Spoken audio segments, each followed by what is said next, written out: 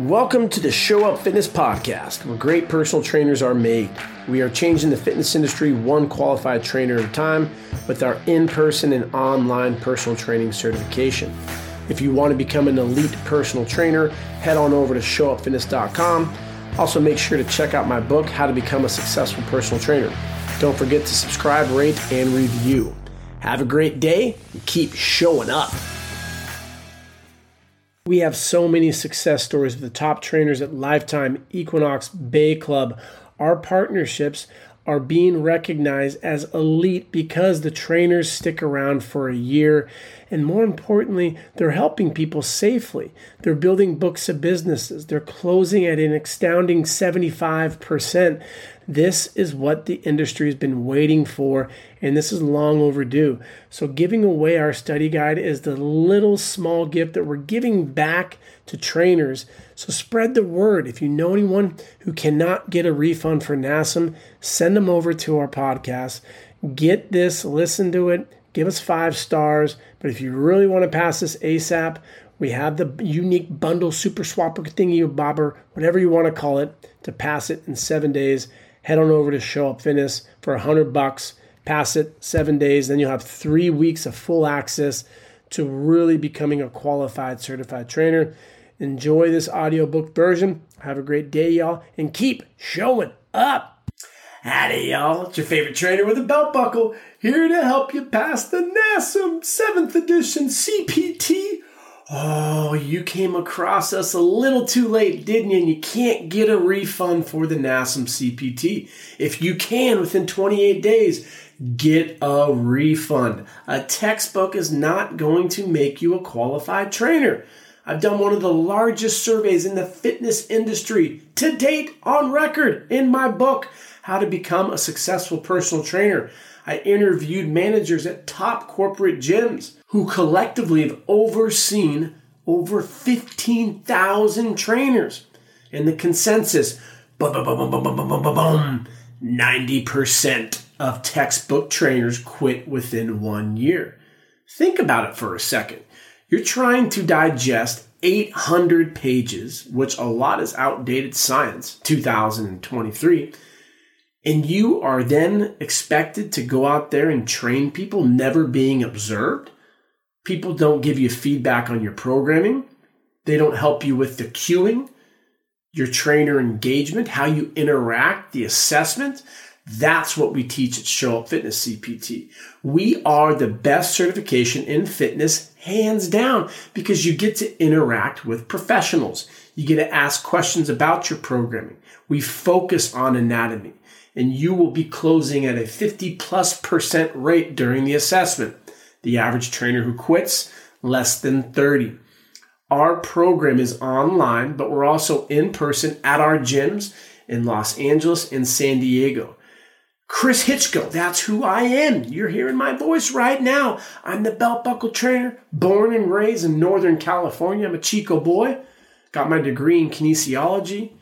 Taught at a school called NPTI for over 7 years. Teaching a lot of this nonsense. The 4th edition, the 5th edition, the 6th edition, and now the 7th. I've helped more people pass NASM than I know of online. You may watch a video of person A or B on YouTube thinking they know how to help you pass this. I know how to help you pass this. I've been teaching this stuff pretty much forever.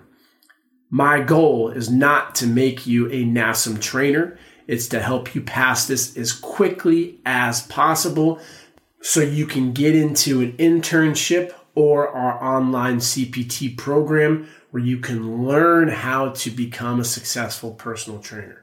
Before we get into the entirety of this guide, 40 pages, this audio version will get you to pass NASM in 30 days. I'm that confident. I'm that great of a trainer. Yes. And I want you to go out there and start helping people properly, not scaring them into movement. But before we do that, I need to educate you on who the National Academy of Spectacular Marketing is. Oh, you thought they were a fitness company. NASM is owned by Ascend Learning. If you don't know who Ascend Learning is, you can type this into the Google machine. One of the largest online educating companies when it comes to online material. Ascend Learning is owned by Blackstone Investment Group, one of the largest private equity firms in the world. They have a lot of money, and you probably came across NASM online. Maybe you bought their bundle. Whew, that one hurt. That's like taking a big foam roller where the sun don't shine, and you are screwed because you can't get a refund. That's all right. Let Show Up Fitness, an actual fitness company, help you become successful. So when you do pass this test, go and read my book, How to Become a Successful Personal Trainer. You will learn about the ins and outs of the fitness industry, but most importantly, not to make mistakes that others have done before you. I'm going to change the landscape of fitness, and that includes learning hands-on and being able to ask questions. If you were to go back into the early 1900s and ask people who owned a bunch of horses and carriages, what do you think about these cars? Everyone would point and laugh and say, those are the stupidest things in the world. And that's what people do at Show Up Fitness. What do you mean? I've never heard of them. Oh, the belt buckle trainer. They don't know what they're doing. As we have the top trainers at Equinox and Lifetime, Santa Monica, West Hollywood, Austin, Houston, Miami, New York, Chicago, San Francisco, International, Canada, Istanbul, Paris. The list goes on and on. We have physical gyms, Santa Monica, West Hollywood, San Diego. We have weekend seminars where you get to learn hands-on. That's what we're doing. We are changing the landscape of fitness by helping trainers become confident so you can help your clients safely and you can build a sustainable career. This is an amazing industry to be in. It is not saturated. You hear a lot of stories like that. And I say in my book, the personal training industry is saturated just like fast food restaurants are saturated. But you're not going to be a fast food restaurant. You're a qualified trainer, which is a high-end restaurant. So there really is not much competition. If you look the part, you talk the part, and you're confident, you can easily turn your passion for fitness into a career.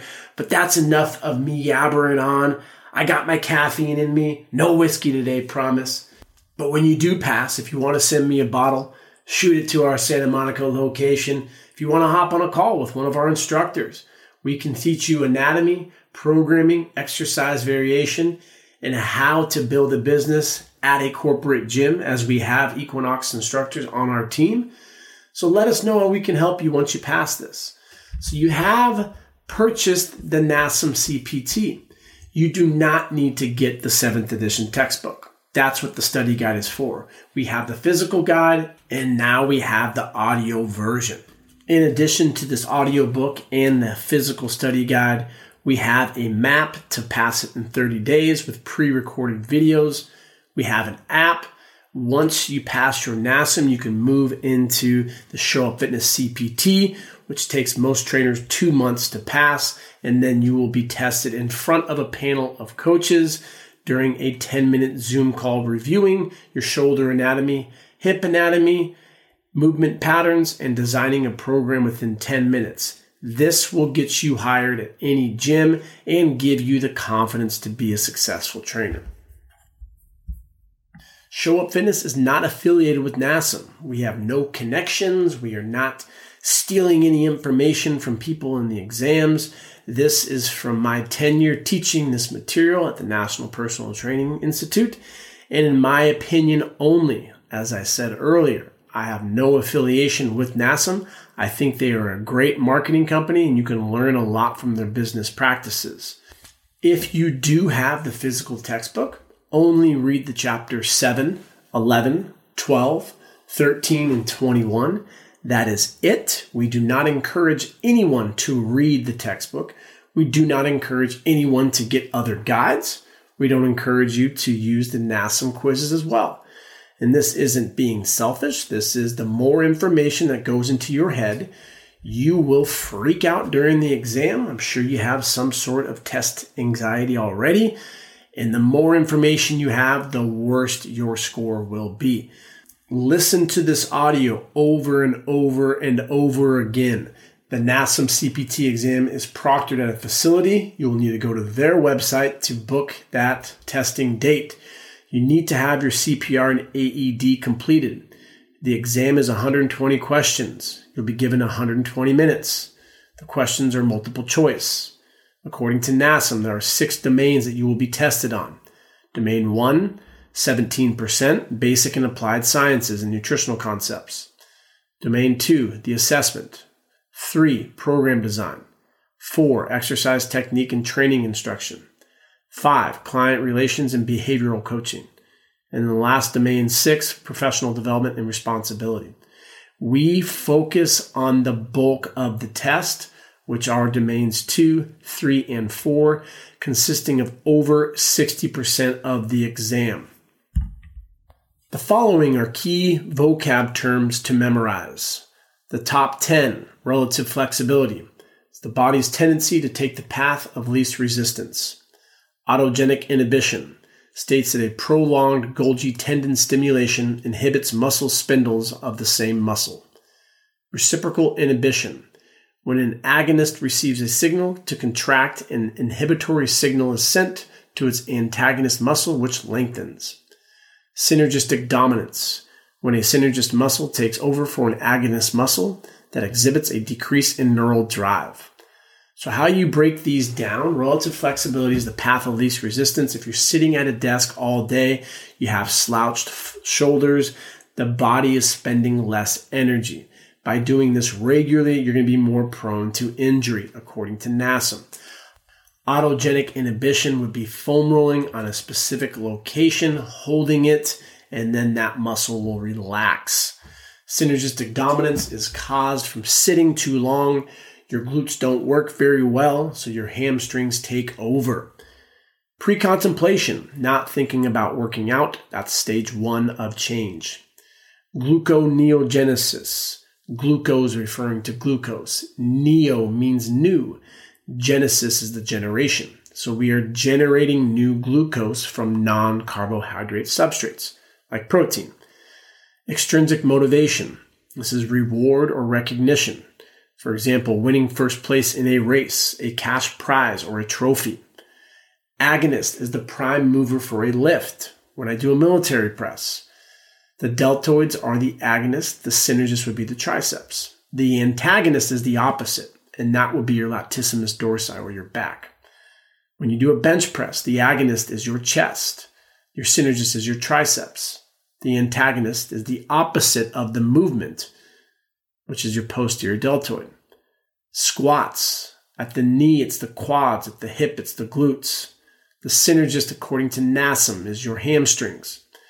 The antagonist is your psoas major. The SA node, or the sinoatrial node, is the pacemaker of the heart. The pulmonary artery carries CO2 away from the heart. Atriums hold blood. They're the superior chambers. The inferior chambers are called the ventricles, and they're the pumping chambers. 140/90 is hypertension. That top number is systolic. The bottom one is diastolic.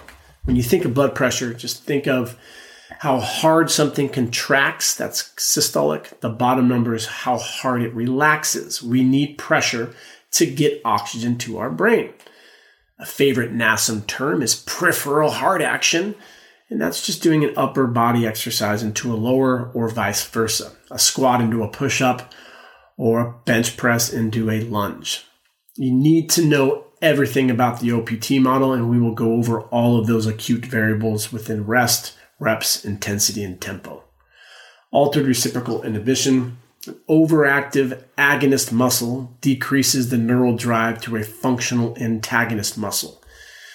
Simply put, I'm seated right now. My agonist is my psoas major. My opposite muscle, or the antagonist, would be my gluteus maximus.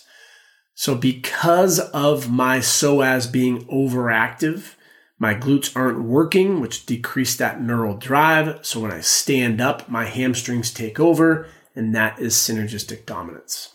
Sliding filament theory, muscle contraction involving actin and myosin. Those are the smallest myofilaments, sliding past one another, shortening muscle during concentric muscle actions. Think of concentric as when you want to breathe out during a lift. So when I'm doing a push-up, I want to breathe out when I'm pushing away. When I'm doing a pull-up, I want to breathe out when I'm pulling up. When I'm doing a squat, I want to breathe out when I'm coming up from the squat. Intrinsic motivation. You feel a sense of satisfaction, belonging. For example, Grandma is happy because she can play with her grandkids due to exercising regularly. Yippee! All or none principle. Motor units can't vary the amount of force they generate. They can either contract maximally or not at all. Think about doing a maximal push-up competition. When you are in that last push-up, you will either complete it or you will fall to your face. All or none principle. Length-tension relationship. Resting length of a muscle and the tension it can produce at this length, also referred to as a relationship between actin and myosin. Just remember, myosin is the larger myofilament. Principle of specificity states that the body will adapt to a specific demand that is placed on it. Neuromuscular specificity refers to the speed of a contraction and the exercise selection. Mechanical specificity, that makes reference to the weight being moved on the body. Type 1 versus type 2 muscle fibers. Think of a sprinter as more type 2, a marathon runner is more type 1. Type 1 is aerobic, primarily utilizes fat. Type 2 is anaerobic, they're larger, primarily utilizing carbohydrates. Type 1 is beta oxidation when it comes to bioenergetics. Type 2 is going to be ATP-PC or phosphocreatine. Within bioenergetics, we have phosphagen, which is high intense and explosive. We need longer recovery. Creatine phosphate can bond with adenosine diphosphate to create more ATP. ATP is the cell currency, and this allows for us to do work. Hence why creatine supplementation is so amazing. It allows for us to do more. Glycolysis is the middle part of bioenergetics. Think of this as moderate intensity and moderate length, whereas oxidation, or the Krebs cycle, whatever they want to call it, low intense, short rest periods. Stages of change. Pre-contemplation, you're not thinking about working out at all. Contemplation, you're thinking about working out within the next 6 months. Preparation, exercising but not doing it regularly. Action, you're exercising but you have not been doing it for 6 months. And then maintenance, as you've been exercising for 6 months. And last but not least, termination, you will never go back to your old habits. Planes of motion, we have 3 of them: sagittal, frontal, and transverse. Sagittal divides the body into left and right halves, allowing for the actions of flexion and extension. I would flashcard these. Common exercises in the sagittal plane: squats, RDLs, which are Romanian deadlifts, biceps curls, triceps extensions, lunges, chin-ups. Frontal divides the body into anterior and posterior halves. Anterior just means front, posterior means back. The actions are abduction and adduction. We really focus on the AB or AD because of the pronunciation. If you say them fast, they're hard to understand. Abduction, adduction. What the hell did you just say? Common frontal exercises: lateral raises for the medial deltoid, jumping jacks, band walks, pull-ups with a pronated grip. Those would all be frontal. Transverse divides the body into superior, which is above, and inferior, which is below halves. And the actions would be rotation, such as a chest fly, reverse fly, curtsy lunge, or any type of ball rotation or cable rotation. Looking at some common health measurements: your BMI, body mass index, which is a calculation of your height in meters squared over your weight in kilograms. Normal is 18.5 to 24.9. Overweight is 25 to 29.9. And obese is 30 plus. The one thing that BMI does not take into consideration is your lean body mass. Blood pressure. High blood pressure is 140 over 90, and that's called hypertension. Normal is 120 over 80. The top number is systolic. The bottom number is diastolic. The heart has the top chambers, which are called atriums, the bottom, which are ventricles. Arteries are blood vessels that go away from the heart. Veins are blood vessels that go toward the heart. The sinoatrial node is the pacemaker. The left ventricle delivers oxygen to the body. The right atrium delivers deoxygenated blood from the body to the lungs. The capillaries are the smallest blood vessels and the site exchange for elements between blood and tissue. Stroke volume is the amount of blood pumped out of the heart with each contraction. Lean body mass is scale weight minus your fat mass. The Tanaka formula is 208 minus 0.7 times your age. Heart rate reserve is heart rate max minus your heart rate resting. Multiply that by your target intensity and add in your heart rate that's resting. You will not need to do any calculations. You just need to know the formulas. Again, for your heart rate reserve, which is referred to as the Karvanen method, you're going to take your heart rate max, subtract it by your heart rate that's resting, times it by your target intensity, and then add back in your resting heart rate. Just know that if you see 208, that's going to be the Tanaka. If you see 220 minus heart rate, that's going to be your heart rate reserve. Performance tests. You know, bench press will be for strength, push-ups for endurance, shark skill, lower body agility. 40-yard dash will be for speed. The left test is for agility. The pro shuttle 5-10-5 is agility. NASM would ask you a question such as, your client is performing a lower body agility test. What would be the name of that test? A bench press, a push-up, a shark skill, or a 40-yard dash. So you need to know that the shark skill would be that lower body agility. The 3 cardio tests that NASM would test you on. YMCA, where you step onto a 12-inch box for 1 minute, aiming for 96 steps for a total of 3 minutes. The Rockport is the talk test. You rock a mile as fast as you can. Think of Rockport being a shoe brand. You're going to walk to Rockport. It sounds like a city in Connecticut. 1.5 mile is a mild aerobic test. The cardio zones, we have zone 1, which is poor, and that's 65 to 75 of your heart rate. Zone 2 is good or fair. That would be 76 to 85. And zone 3 is very good, and that would be 86 to 95% of your heart rate. They will ask you questions in relation to the OPT model. So stabilization would be zone 1, 65 to 75%. Strength would be zone 2, which would be 76 to 85. And zone 3 would be power. Your client performs good or fair on the Rockport test. Which part of the OPT model would you put them in? And that would be any of the phases within the strength portion, which would be phase 2, 3, or 4. Balance exercises for stabilization. There's no movement in the balancing leg. I'd be like standing on one leg. Single leg balance to reach. Just a single leg balance. You would put that into the stabilization. Balance strength, full range of motion and balancing leg. So for example, a single leg squat or a single leg RDL. Your leg that is balancing is moving concentrically and eccentrically.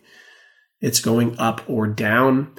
For power, it's dynamic movement, controlled, like a multiplanar hop to stabilization, or a single leg box hop. So think of stabilization, there's no movement. For strength, there's movement. For power, there's a change of the basis support. You are hopping or something along those lines. A core exercise, core stabilization, there's no spinal movement. Think of a plank or a NASM for whatever frick's reason they call it a prone iso ab. Floor bridges, floor prone cobra. The spine is not moving. When the spine does move, that's core strength, such as a reverse crunch or a medicine ball crunch. Core power would be fast and explosive, an oblique throw, soccer throw, a wood chop. Your client is performing a prone iso ab. Which phase of the OPT model is this in? Phase 1, phase 2, phase 3, or phase 4? The answer would be phase 1. You may hear some terminology like local musculature, which is stabilizing the spine. They're near the vertebrae. And those are all type 1 underactive muscles, such as the multifidus, transverse abdominis, quadratus lumborum, and the pelvic floor muscles. Global muscles are more superficial. They're going to move the trunk and generate concentric force. Those would be like your obliques, the erector spinae, latissimus dorsi, psoas major, and rectus abdominis.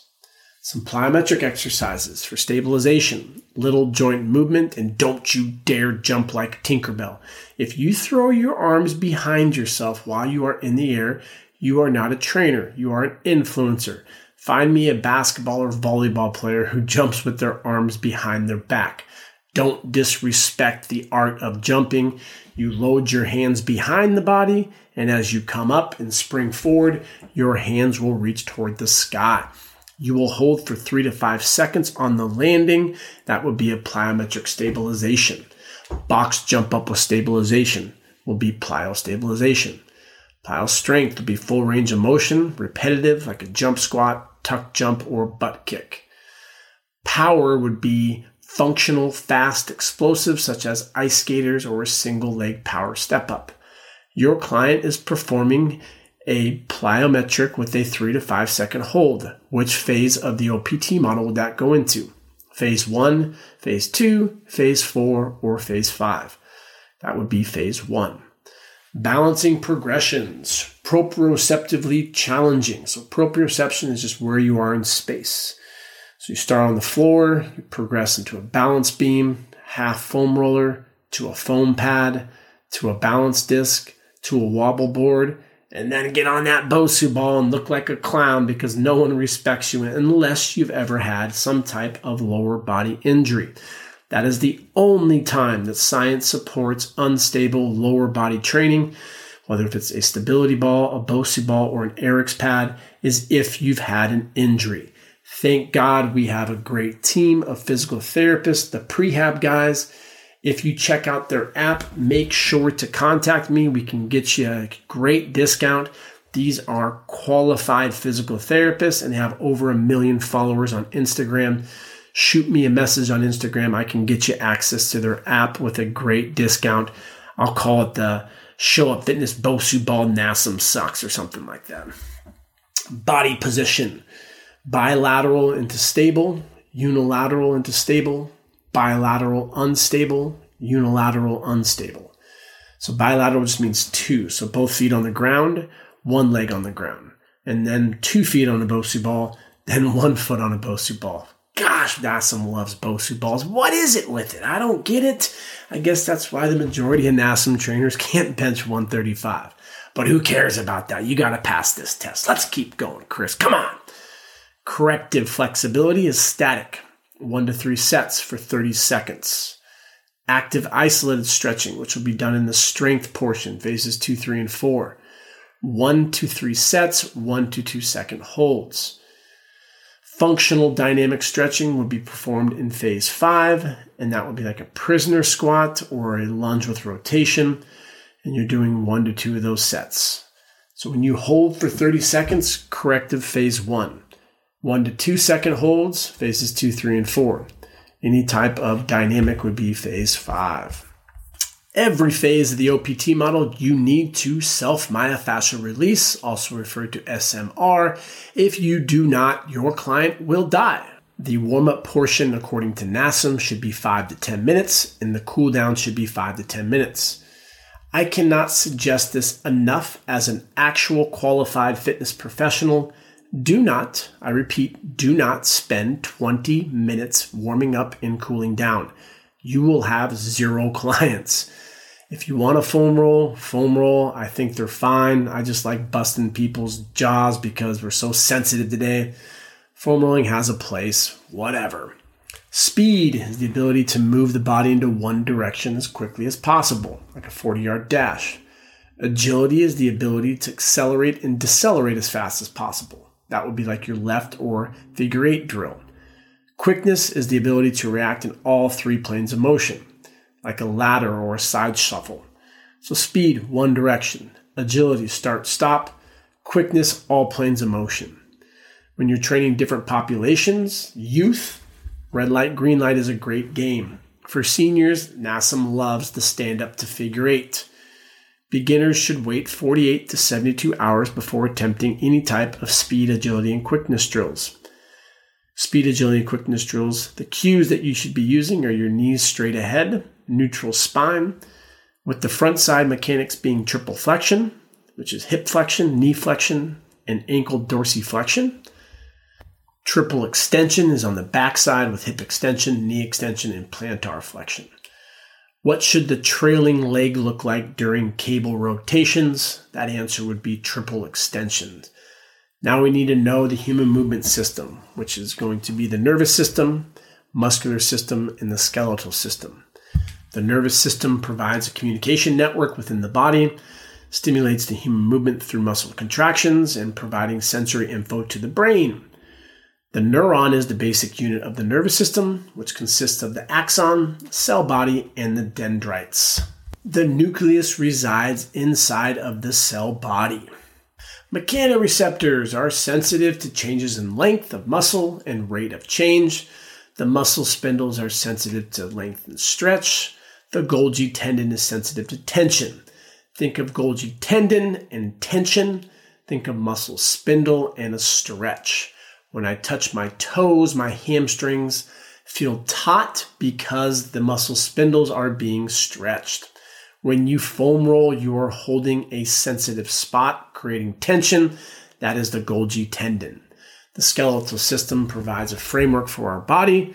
There's 206 bones in the human body, of which they protect vital organs. Osteoporosis is reduced bone mineral density, which increases the risk of fracture. Osteopenia is lower than normal bone mineral density, and it's the precursor to osteoporosis. Think of osteopenia like overweight and osteoporosis like obese. Osteoporosis and obesity is worse than osteopenia and being overweight. Muscular system links the nervous and skeletal system, generates forces that move the human body. The prefix osteo is making reference to the basic unit of bone, which is osteon. The prefix sarcopenia, sarcomere, is the basic unit of muscle. And then we have the neuron, neuro is making reference to the nervous system. The human movement science, open chain exercises. That's when the distal extremities, such as your hands and your feet, they move. Closed chain exercises, where your distal extremities, your hands and feet, are fixated.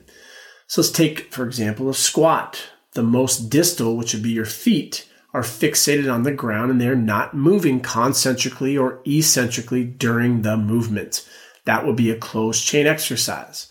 When you do a leg extension, the most distal region being your feet, are moving. So the leg extension would be an open chain exercise. When you do a chin-up, your hands are fixated on the bar. That would be closed. Whereas a lat pull-down, whether if it be pronated, which is your knuckles that are up, or supinated, where your knuckles are turned down, your hands are moving. Therefore, it is an open chain exercise. Let's take a look at a bench press or a push-up. I want you to think right now which one is considered closed. That would be the push-up because the hands are not moving. The bench press would be an open chain exercise. Agonist is the main mover. Antagonist is the opposite.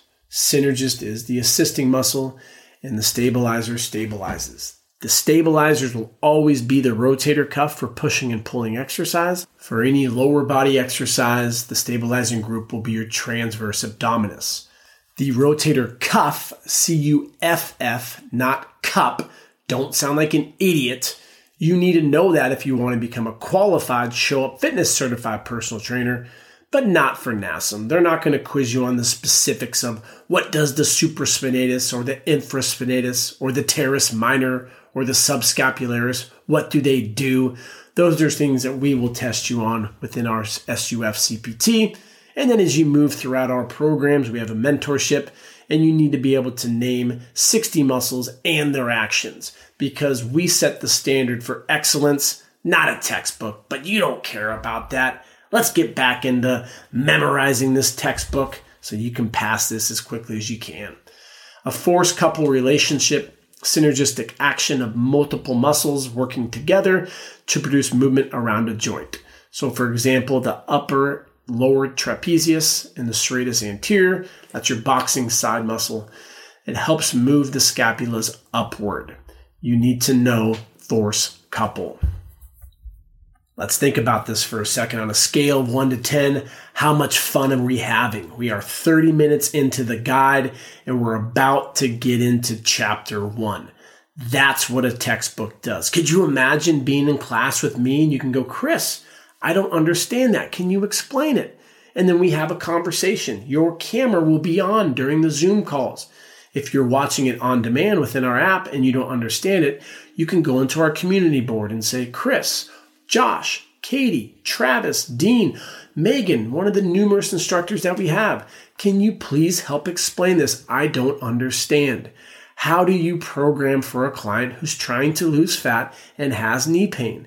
And then we'll have a discussion and a class on that specific case example. That is why Show Up Fitness CPTs are the best in the game. We are not textbook trainers. We are qualified trainers. But let's get into chapter 1 and have some fun. That was the intro. Now we're going to go through chapter by chapter for the study guide. I also have the textbook with me, and I may make some references which are in our blog. If you've not read our blog, we give away $25 to $100 winners every week. Comment on the blog of which you read something that you enjoy. Before we get into chapter 1, I want to read you a great text message from one of our Show Up Fitness CPTs who did an interview in the Sacramento area. He met with the director of personal training, took him through the assessments, and I will read to you what he just said. They said I nailed it from top to bottom, from the dynamic warm-up, the multiple patterns of movement, strength and hypertrophy circuit with the CCA, and the Metcon finisher.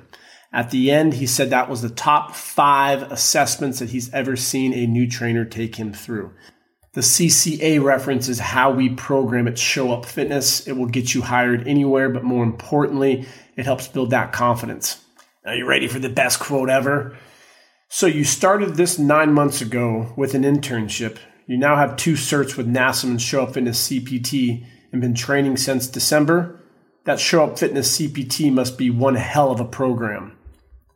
And that's what we're creating at Show Up Fitness. The best trainers in the world. And it begins for some of you because you can't get a refund right here. So pass this ASAP, and the guide and the audio version is going to help narrow your focus so you can just listen to this over and over again. You're going to hear my voice in your dreams, but you're going to wake up with a smile because you will pass. I guarantee it. So get that belt buckle ready. Chapter 1. You do not need to read it. It would be good to flashcard the following terms. 80% of adults do not meet the recommended activity guidelines. The BMI ranges for normal are 18.5 to 24.9. Overweight is 25 to 29.9. Obese is 30 to 39.9. Morbidly obese is 40 plus. Hypertension is 140 over 90. Good blood pressure is 120 over 80. Systolic is the top. Diastolic is the bottom. Low-density lipoprotein is referred to as bad cholesterol. It's LDLs. The good cholesterol, HDL. High-density lipoproteins. Type 1 diabetics, child onset, less than 10% of diabetes cases. Type 2 is insulin resistant, and that is via exercise and a lack of optimal nutrition and overeating. 4 out of 5 or 80% of people experience low back pain. You will hear a lot of the same things over and over again, like BMI and blood pressure, because those are easy questions to get right. You better not miss those, and if you do, you're not going to pass. Chapter 2, all you need to know is a SWOT analysis, strengths, weaknesses, opportunities, and threats, which is greatly outdated. That's why at Show Up Fitness, we go over a SWIFT analysis every month, at the beginning of the month.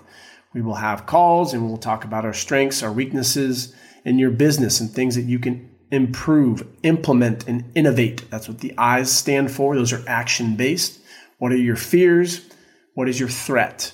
And we discuss these in details to get you thinking bigger. If you would like to hop on one of these calls, shoot us an email, info@showupfitness.com, and let us know what you think. You need to know the 4 P's of marketing: product, place, price, and promotion. If you ever own a gym, Don't learn from NASM because they don't have gyms. Show Up Fitness does. Santa Monica, West Hollywood, La Jolla. There should be another P, and that's parking. When you start your own gym, you need to look into the city planning and see what the rules and regulations are. But parking is extremely important. You need 2.0 CEUs, which are continuing education units, and they're required to renew your NASM. That is 0.19 CEUs and then 0.1 for CPR for a total of 2.0. Do not get the recertification bundle because they will make you do it again. They're a great marketing company. Don't get swindled into that BS. Chapter 3, you may have 3 to 5 total questions. NASM loves motivational interviewing. Amotivation describes when someone is not motivated to engage. Extrinsic motivation is reward and recognition. Intrinsic motivation, you feel a sense of satisfaction, a sense of belonging, or a sense of autonomy and control. BCT, which is behavioral change techniques. These are the stages of change. We have pre-contemplation with no plan to exercise. Contemplation, you're planning to in the next 6 months. Preparation, you work out but not regularly. Action, you're exercising regularly but you've not for 6 months. Maintenance is 6+ months of exercising. Termination, you're never going back. SMART goals, specific, measurable, attainable, realistic, and timely. An example of a test question that you would see from this chapter would be, I like to exercise because I enjoy taking care of my health and well-being. This is an example of A, motivation, B, intrinsic motivation, C, extrinsic motivation, D, potent motivation, E, Chris has giant biceps. Oh, you're not going to see that one on the exam, but that is true. The answer would be B, as in boy, intrinsic motivation. Your client just started working out, but hasn't been doing it for 6 months. What stage of change are they in? A, pre-contemplation. B, contemplation. C, preparation. D, action. The answer would be action. Maintenance would be 6+ months.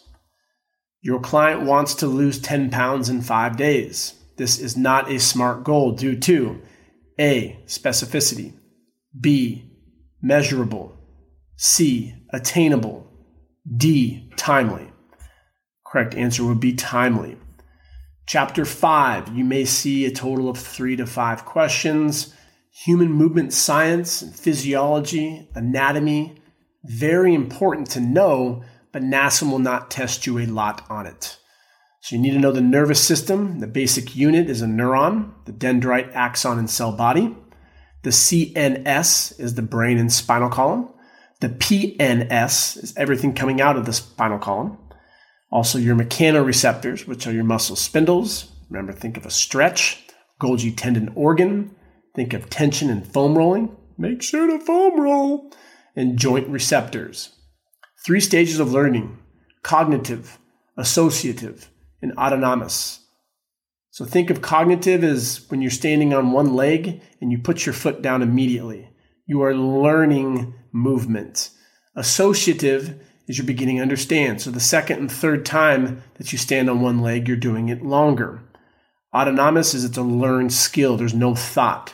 So standing on your leg for 30 seconds, of which you should be able to do. That's a great test to determine if you're going to live to be 100 or not. A centennial test, all things that we will teach you at Show Up Fitness. NASM doesn't care about that. They want you to get their next specialty certification. The skeletal system has 206 bones.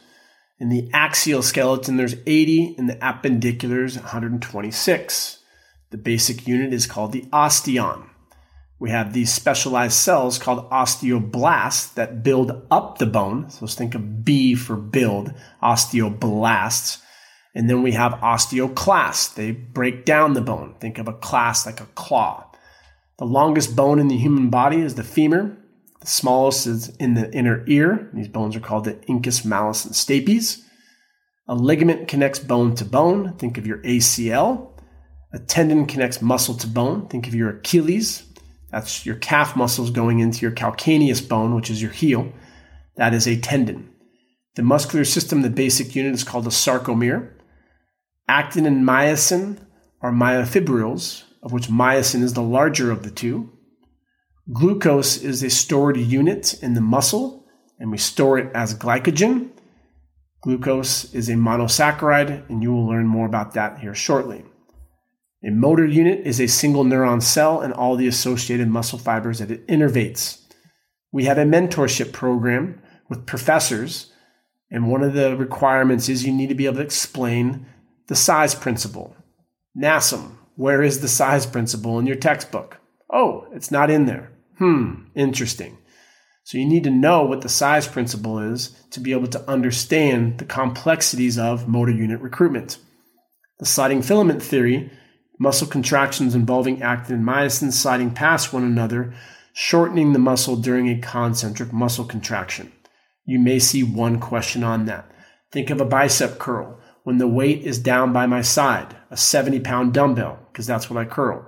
When I bring it up to my shoulder, that is concentric. My biceps have concentrically accelerated elbow flexion. When I bring the dumbbell down, that is eccentric. My muscle is lengthened. The process on a cellular level is referred to as the sliding filament theory. We have type 1 and type 2 muscle fibers. Think of type 1 as aerobic, like a marathon runner. Type 2 is anaerobic, like a sprinter.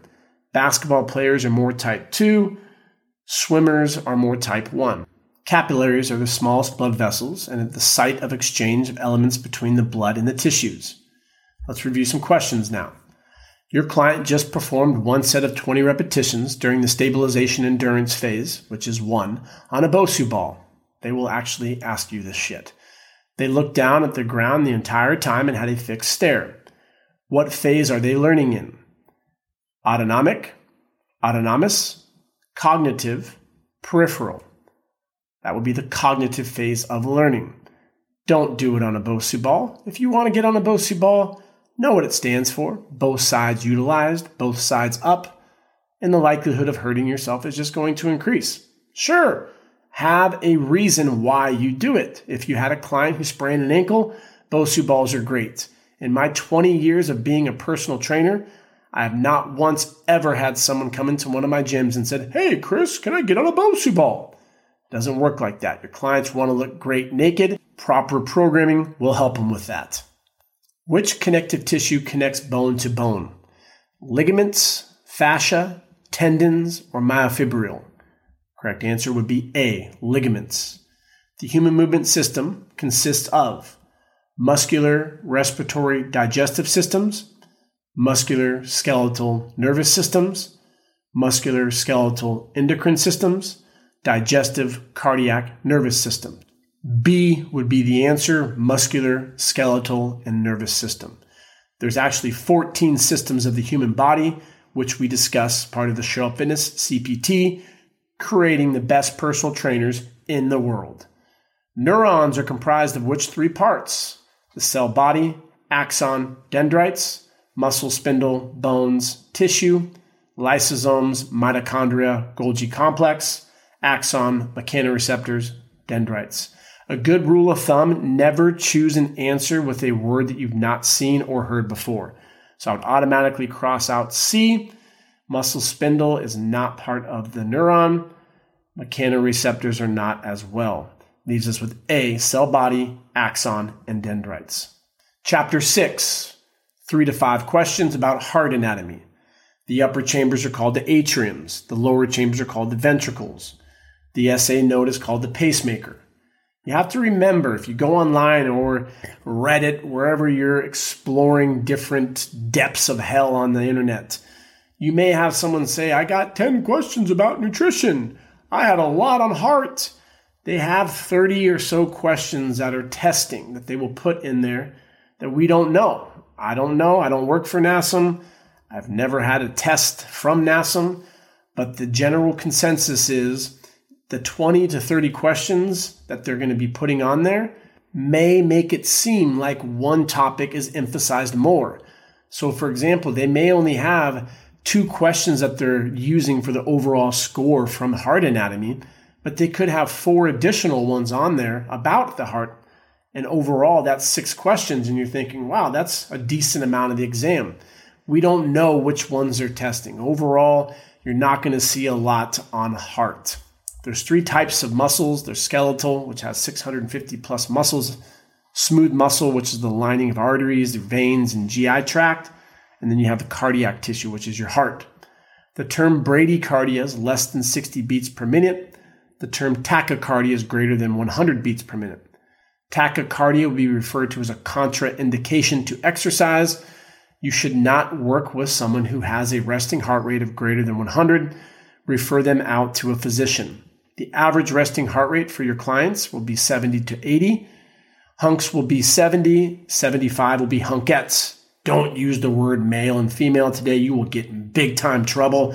We are a super politically correct nation, so we call them hunks and hunkettes. I'm a hunk, you're a hunkette.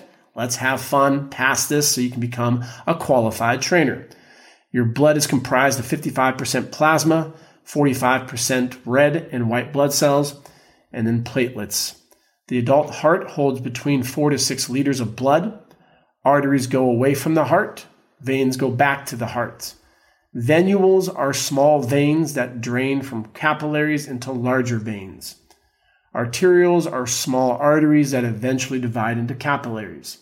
You may see one question on venules or arterioles. The Valsalva maneuver is an increase in intra-abdominal pressure and should be avoided for people who have high blood pressure, pregnant, or have experienced any type of stroke.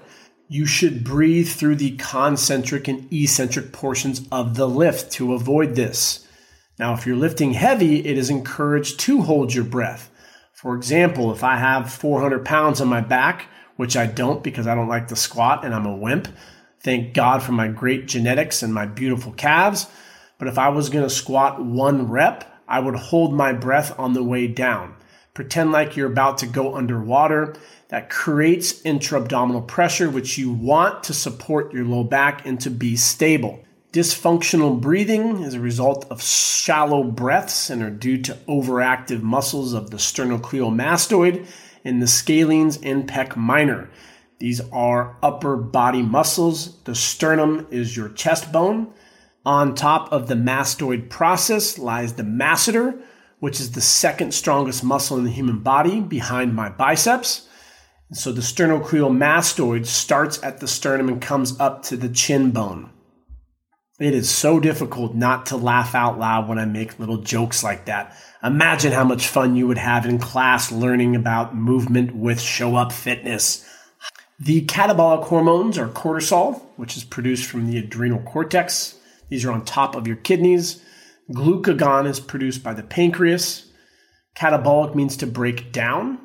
Hormones are not bad. Think of them like the movie Gremlins. The cute little fluffy guy is perfect. He's great. But if you feed him past 12 o'clock, all hell breaks loose. That's the same with hormones. Hormones do their job. If there's too much, it can be problematic. If there's not enough, it can be problematic. People who classify hormones as good or bad do not know what the hell they are talking about. Hormones are beautiful, as are you. Anabolic hormones are HGH, which is produced by the pituitary gland, testosterone, which is produced by the testes in males, the Leydig cells, and then the adrenal glands for females. Insulin is produced in the pancreas, IGF in the liver. The adrenal glands produce the catecholamines, which are adrenaline and noradrenaline, also referred to as epinephrine or norepinephrine. Insulin and glucagon are referred to as antagonistic hormones because they are opposite. Insulin is anabolic and released from the pancreas. Glucagon is catabolic and released from the pancreas. When my blood sugar levels rise, I release insulin, which will then take them out of the bloodstream. When my blood sugar levels are low, glucagon is released to break down glycogen, which is stored glucose. If you ever have a client who gets lightheaded or dizzy from doing a full body workout, which is very common, glucose tablets are a great aid to have. Chew a couple of those suckers and you'll start feeling great again. Gluconeogenesis is the creation of glucose via a non-carbohydrate substrate, such as protein. Vessels that transport blood away from the heart are known as arteries, veins, venules, or the atrium. The correct answer would be arteries. What are the smaller chambers located superiorly on either side of the heart that gather blood returning to the heart, much like a reservoir? Atria, ventricles, atrioventricle node, sinoatrial node. The answer would be A, atria. The ventricles are pumping blood and they are inferior. The amount of blood pumped out of the heart with each contraction is referred to as heart rate, cardiac output, radial pulse, or stroke volume. The answer would be D, stroke volume. Which blood vessels collect blood from capillaries and progressively merge with veins to transport blood back to the heart? Arterioles, venules, vena cava, or arteries? The correct answer would be B, venules. Resting oxygen consumption is approximately aka 1 met. What does this mean? 3.5 milliliters of oxygen per kilogram, 350 milliliters of oxygen per kilogram, 35 milliliters of oxygen per kilogram, or 0.35 milliliters of oxygen per kilogram. The correct answer would be 3.5 milliliters of oxygen per kilogram of body weight per minute. Just a great flashcard to have. 3.5 small m large L times kg dash 1 times minute dash 1. So just write that out. And if you type in what is 1 met on Google, you can use that to reference. Chapter 7 is one of the more confusing chapters. This is basic orientation. I have a lot of YouTubes going over planes of motion and the orientation and the vocabulary that we will be using when you go to seminars and you read textbooks. If you're not familiar with Eric Cressy, he is a pioneer in the industry with 2 large locations, one in Florida, one in Boston. He gave a seminar and there was someone in the audience who said, "Your seminar was amazing, but the way that you speak is very challenging to understand. You should dumb it down." Eric said, "That's exactly what I will not do." The barrier for entry to call yourself a personal trainer and even a strength coach is extremely low. I challenge you to level up. So these words that you're learning, it's like a different language. This is exactly why so many medical professionals look at trainers as a joke. Because if they were to write a medical note, most trainers cannot interpret what they are reading. Medial, lateral, contralateral, distal, proximal. These are all terms that we should know, such as sagittal, an imaginary line bisecting the body into right and left halves, allowing for flexion and extension. If you were to extend your arm in front of you with your palm open, that's called supinated. If I were to flex my elbow or bring my palm close to my shoulder, that is referred to as flexion. When I do a bicep curl, I'm flexing the elbow. When I do a tricep extension, concentrically, I'm extending my elbow. We should know this terminology. Frontal is an imaginary line bisecting the body into anterior and posterior halves, allowing for AB and adduction. Transverse is an imaginary line bisecting the body into superior and inferior halves, allowing for rotation. This may sound confusing. I understand. That's why the belt buckle trainer is going to help you. I want you to be respected and not looked at as a nincompoop like a lot of trainers are. I want you to think of airport security and when you're walking through the metal detectors. And TSA agent right there isn't smiling like most people today. They never do.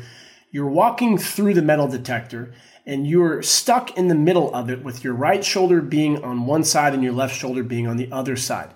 Any movement that I can do while I'm stuck is sagittal. So I could bring my hands forward, that's flexion. I could walk backwards, I could lunge, I could squat. Anything I can do while I am technically stuck in that position with my shoulders would be sagittal. Now, if I were to turn, you can do a lot of exercises in the sagittal plane. Running, jumping, squatting, lunging, bicep curls, chin-ups. We are sagittal creatures. The majority of the exercises that we perform in the gym are sagittal. Now, frontal would be walking up to a wall with your toes touching and your nose touching. In this situation, any movement that takes place would be frontal. So moving your arm to the side like a lateral raise, doing a pull-up if there was a bar in front of you, doing a side shuffle, a band walk. These are all frontal exercises. Now, the best I can do for transverse, it's a little weird, but pretend like you are in a toilet paper roll. The cylinder. Any type of movement that can take place is going to be transverse. So rotation, twisting, a chest fly, a reverse fly, a sumo squat. The joint is rotating, therefore it is a transverse exercise. Concentric and eccentric muscle contractions. When a muscle shortens, think of acceleration, that's concentric. When it lengthens, it would be the negative in the gym, that is eccentric. We are stronger eccentrically. Please do not have your clients doing banded pull-ups or banded push-ups.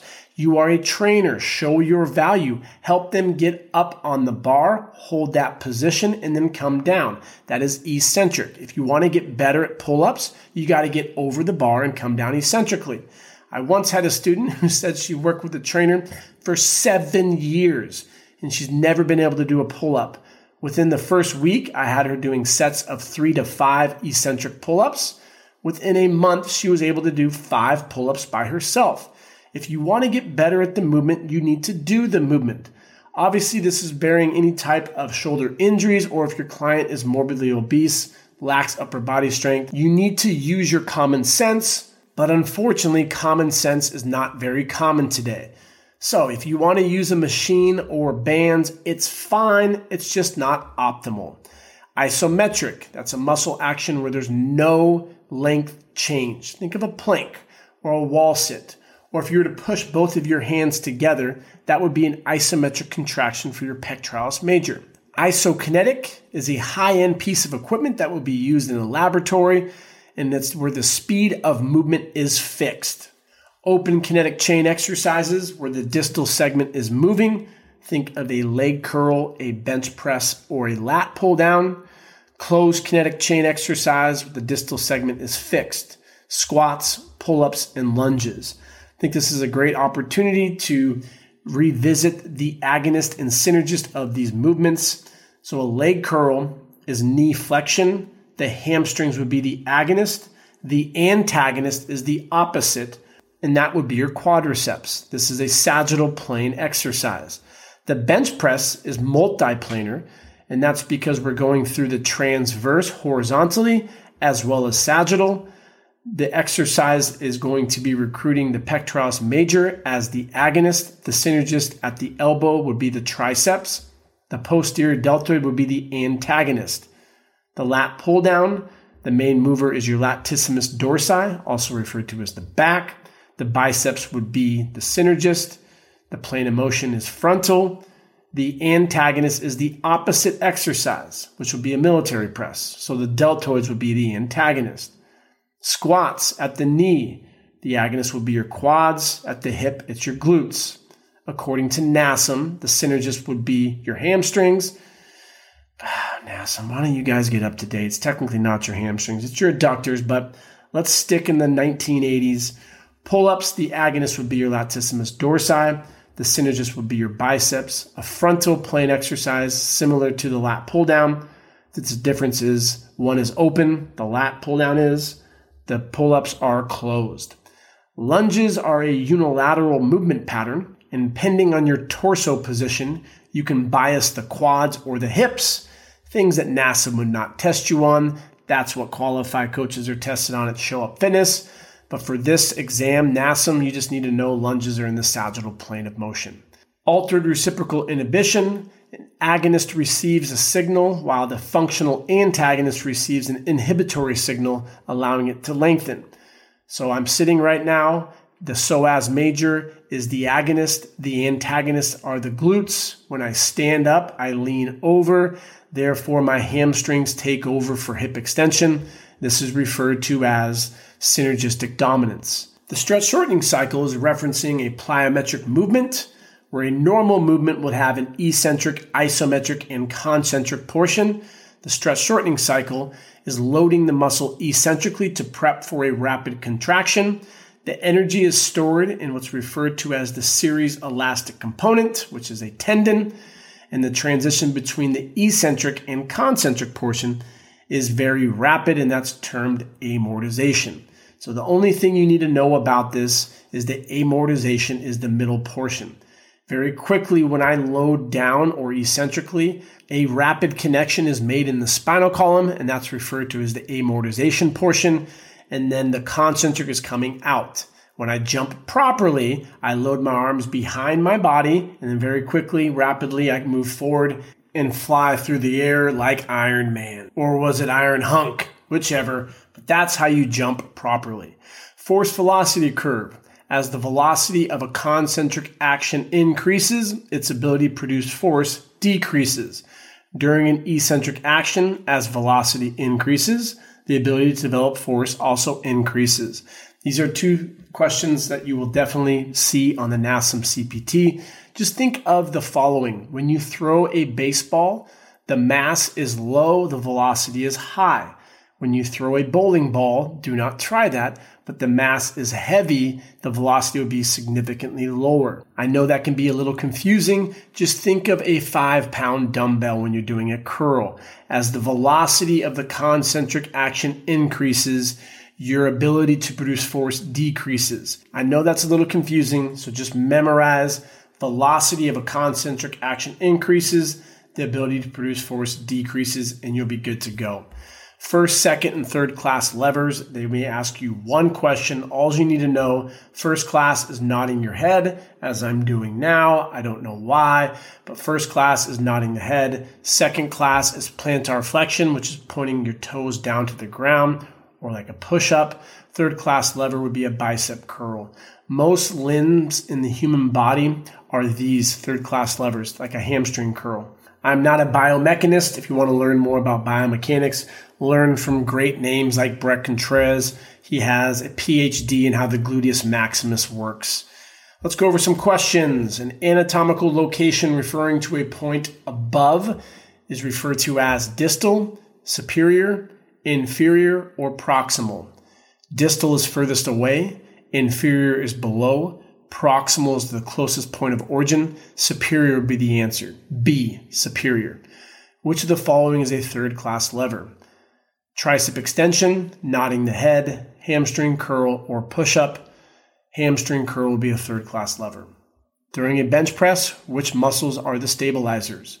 Rotator cuff, triceps, biceps, or pec major. The pectoralis major will be the agonist. The biceps are not engaged in the bench press. The triceps are the synergist at the elbow. The correct answer would be the rotator cuff. You do not need to know the names of the rotator cuff muscles for NASM, but for Show Up Fitness, you do. The supraspinatus, the infraspinatus, the teres minor, and the subscapularis. I love to help girls in the gym memorize anatomy to help avoid a bunch of dipshits who are going to come try to give you lifting advice. If a guy ever tells you you're doing an upper body exercise wrong, ask him if he knows the name of the rotator cuff muscles. And if you cannot, say, hey, thanks, dipshit. You don't need to mansplain this exercise. I am competent in movement, but thanks. Get the hell out of here. We need less mansplaining and more knowledgeable people in the gym. Which of the following is an example of a closed kinetic chain exercise? A leg curl, leg extension, push-up, or a chest fly? Just look at the most distal portion of each one of these exercises. For the leg curl, your hamstrings are working at the knee concentrically. Your foot is moving, therefore it's open. This is asking for closed. Leg extension, we have extension of the knee, which is going to be the quads. The feet are moving, so it's open. A chest fly is a single jointed exercise in the transverse plane. Horizontal adduction is taking place at the humerus. That rotation is going to make it transverse. That is an open exercise because your hands are moving. The only exercise where the distal region is not moving is a push-up. It's a closed kinetic chain exercise. Chapter 8, you do not need to read. This is very important and something that we hold interns responsible for, knowing how to explain bioenergetics in front of a panel of coaches. But you're not going through Show Up Fitness mentorship yet. You're trying to pass this textbook. So for bioenergetics, all you need to know is the following. ATP-PC. This is anaerobic metabolism from 0 to 30 seconds. Think of power athletes, sprinters, jumpers, crossfitters, basketball players, volleyball, bodybuilders. Type 2 recruitment. The two most important things for bioenergetics are duration and intensity. If the intensity is really high, the duration is going to be low, and that's going to be ATP, PC. PC is phosphocreatine. Which part of bioenergetics is going to include creatine? That would be ATP, PC. Glycolytical is 30 seconds to 3 minutes. Think of a middle distance runner, which would be 400 meters to 800 meters. 3 minutes plus, that's going to be the duration aspect, would be oxidative. Fat oxidation, we're using fat as a fuel source. We produce a lot of ATP and requires oxygen. That's why it's referred to as aerobic. ATP is produced inside of the cell, the mitochondria, and it just takes longer. And that's again why they call it aerobic with oxygen. 3+ minutes, think of runners, cyclists, endurance athletes. If we're doing something longer than 75 minutes, this could deaminate protein, and that's why you'll see a lot of these individuals who are long-distance athletes typically do not have nearly as much muscle mass as, say, a sprinter. Think of Usain Bolt versus Kip, the world record holder in the marathon. The lean body mass is significantly different. TDEE is referred to as total daily energy expenditure. This is an equation that we address in our nutrition coach program, which we have a registered dietitian. Do not, I repeat, do not get the NASM or Precision Nutrition textbook certification. You don't get to ask any questions to registered dietitians. You're reading a 1,000-page textbook, which will not help you make money off of your clients. And that's exactly what we teach you at Show Up Fitness. The folly of trainers is you have one stream of revenue. And I know from experience being a trainer for 20 years, seeing a lot of trainers in the corporate setting fail.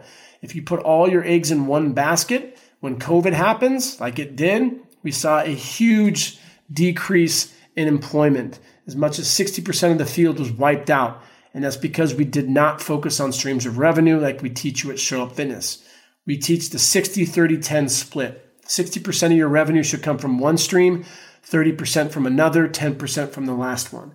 The 30% one should come from online coaching as well as nutritional coaching. You should get paid per hour to talk to your clients about nutrition, and that's what we teach you with the Show Up Fitness Nutrition Coach 2-month program. You get access to myself and a registered dietitian. All you need to know when it comes to Chapter 8 is that high intense is using carbs. Carbs are glucose. Glucose is coming from muscle and liver glycogen. And low intensity work would utilize fat. What is the name of the storage form of glucose? Glycogen, gluconeogenesis, triglyceride, or macronutrient.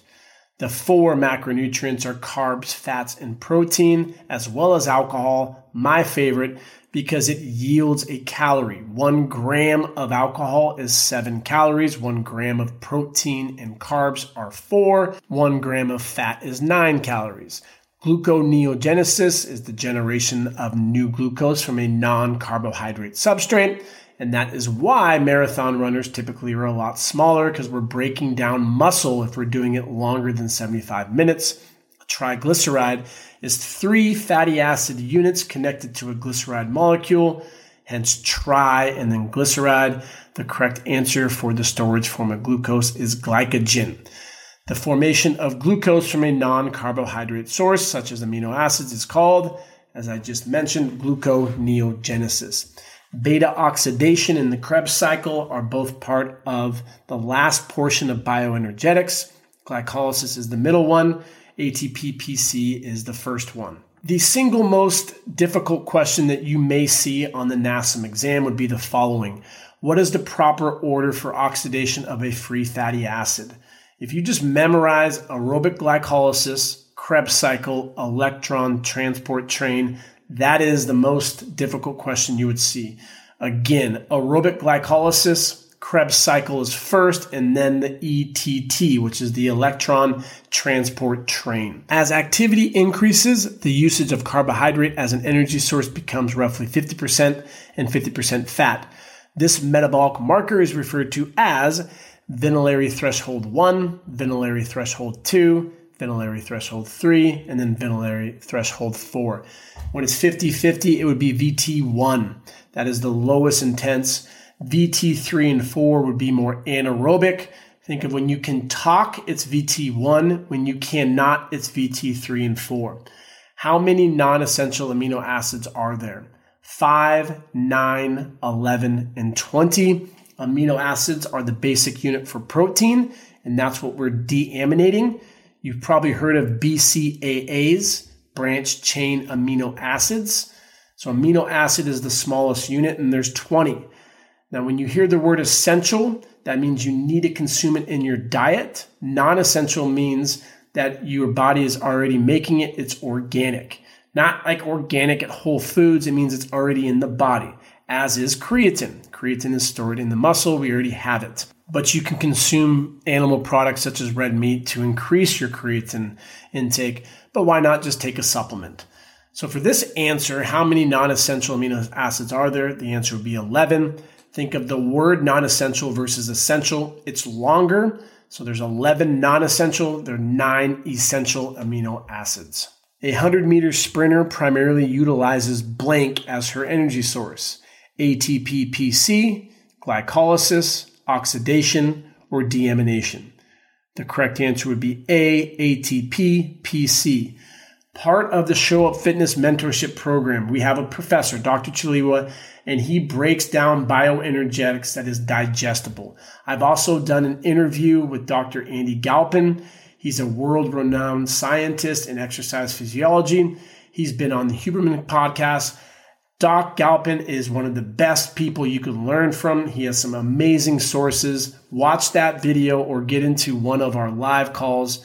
Part of the Show Up Fitness community, we have our app. If you cannot watch the calls live, they're on demand. Really no excuses not to learn this stuff. It's really, really important to understand bioenergetics, but you're not going to be tested a lot when it comes to NASM. That's what we do. We want you to be a qualified coach who understands bioenergetics and more difficult things like the size principle, but NASM doesn't care about that.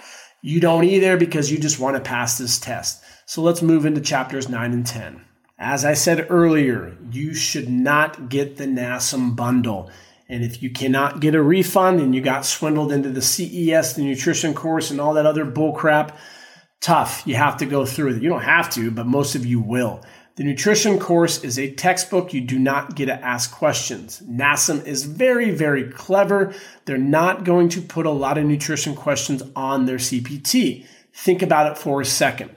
If you take the exam and you pass, you're going to be all excited and you're going to post on your story, look at me, I'm a trainer. Inside, you have the imposter phenomenon. You're thinking, I have no idea how to train. And now that I think about it, there wasn't a lot on nutrition. Well, I want to learn more about nutrition. So then you get the next specialty cert. That's great marketing. So they get you to buy. But the question, just like the NASM-CPT, are you really learning the material and competent so you can assess someone's movement properly by not scaring them into some overhead squat baloney, and then sit them down and present a solution that fits their goals and to sell them? Training is sales. Get over it. Don't think of it as a negative thing. Think of it as a positive thing. I cannot wait to sit down and talk about sales because I'm selling myself and I'm the best trainer in the world. That's what needs to be going through your mind. Sales is not a negative thing. It should be viewed as a positive thing, and that comes from confidence and competence. So when it comes to nutrition, you will not be tested very much. Chapters 9 and 10, you could skip. The only thing you really need to know, macro, which is the bigger portions. So it's your protein, carbs, fats, and alcohol. And then your micro, think of a micro machine. Those are smaller, vitamins and minerals. Protein, 4 calories per gram. 20 amino acids. We have a complete amino profile, which would be from an animal source. And HCl breaks down this in the stomach. It's hydrochloric acid. Endurance athletes should be consuming 1.2 to 1.4 grams per kilogram. Strength athletes, 1.2 to 1.7 grams per kilogram. For bodybuilders and weightlifters, 1.4 to 2.0. So what you would do for this is you take the individual's weight, divide it by 2.2, and that puts you into kilograms. You do not need to know any calculations for the NASM exam. If you were to be taking the ACE exam, you would, but you're focusing on NASM. So don't worry about any type of conversions. Just know those 3 ranges, 1.2 to 1.4 endurance athletes, 1.2 to 1.7 strength athletes, 1.4 to 2.0 for bodybuilders and weightlifters. 15 to 30% thermal effective food, and 10 to 35% of AMDR, which is the recommended intake. So just know those ranges. TEF is the thermal effective food. Consuming more protein, you burn more calories. Daily intake for protein should be 10 to 35% of your diet. For carbohydrates, 1 gram is 4 calories. The basic units are called monosaccharides. We have glucose, fructose, and galactose. Fiber, females should be getting 28 grams. For males, closer to 40. Technically 35 is what you'll be tested on.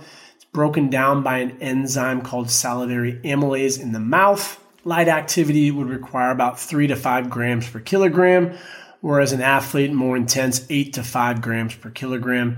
And just remember, divide your weight by 2.2. So for a 220-pound individual, they are 100 kilograms. Glucose is stored as glycogen in the muscle and liver, more in the muscle, about 3/4, a fourth in the liver.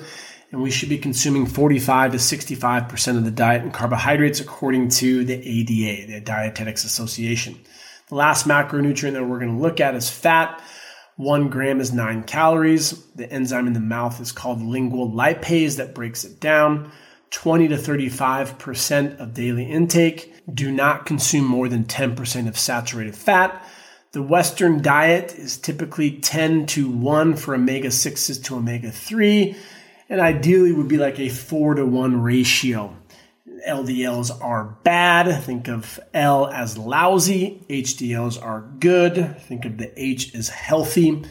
And we should know the fat-soluble vitamins A, D, E, and K, referred to as ADEC, vitamin A, vitamin D as in dog, E, and K.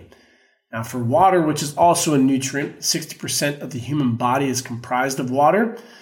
And during exercise, we should be consuming 12 to 16 ounces every 10 to 15 minutes. Men should be getting close to 15 glasses per day. Women should be getting close to 9 glasses per day. Which of the following vitamins require fat to transport throughout the body? Biotin, calcium, vitamin A, or phosphorus? Correct answer would be vitamin A, or if there was D or E or K. ADEC are the fat-soluble vitamins. How many liters of water are suggested for male clients? 1.7, 2.7, 3.7, or 4.7? The answer is 3.7. We're giving you liters and also cups because sometimes you will see both potentially on the exam. What percent falls within the proper range for protein consumption? 30, 40, 50, or 60%? 30% would be the correct answer. For carbohydrates, it would have been 50 or 60%. They would not give both like that. It's very obvious. How many calories are from 1 gram of fat? 9, 7, 13, or 4. The answer would be 9. How many grams of protein should an endurance athlete consume? 0.8, 1.2, 1.8, or 2.0. The correct answer would be 1.2 grams per kilogram. They're going to make these very simple to choose the answer. You're going to have 3 to 5 total nutrition questions. We give you the bare essentials of what you're going to need to pass the exam. You may see one from caffeine. Optimal caffeine dosage is between blank mg over kilograms of body weight provided for about 1 hour of exercise. So that would be 3 to 6. So again, the only thing you need to know about caffeine dosages is 3 to 6 milligrams per kilogram of body weight. And that's going to conclude the nutrition portion. Alrighty, take a little break, get some fresh air, have a shot of whiskey. We're about halfway through. We're going to start on chapters 11 and 12 next. We got some big ones coming up, really getting into the assessment, overactive and underactive muscles, scaring your clients into movement. We're going to get you to pass this. You got to say a lot of positive affirmations. I'm going to pass this. I'm going to pass this. I'm going to pass this every single morning, every single night before you go to bed. Like I said, I'm going to be haunting your dreams. The Belt Buckle Trainer wants you to be a successful personal trainer. It's not going to come from a textbook. It's going to come from showing up. So let's get into this next portion. Alrighty, so these next few chapters are really important for the NASM-CPT, chapter 11 and 12. This is going to go through everything assessment as well as the overactive, underactive stuff. So Let's start with the basics. Men typically have 5 to 10 beats per minute less than females. And that's because a smaller the individual, you're going to have a higher resting heart rate. If you look at mice, for example, their resting heart rate is like 300 plus per minute. NASM recommends trainers to test the resting heart rate, the radial pulse versus carotid, which is in the neck. And that's because you don't want to not allow oxygen to get to the brain. Healthy body fat for men, 10 to 20%. For females, 20 to 30%. Essential body fat for females is 8 to 12. Essential for male is 3 to 5%. Fat is essential, and if we get to those essential ranges, it can be detrimental for the body, especially for females. If you get into the low teens, amenorrhea can kick in. A means without menstruation and discharge. That's how you break down that term, amenorrhea. That's a loss of your monthly cycle. So that is not a good thing when your body fat percentage gets that low.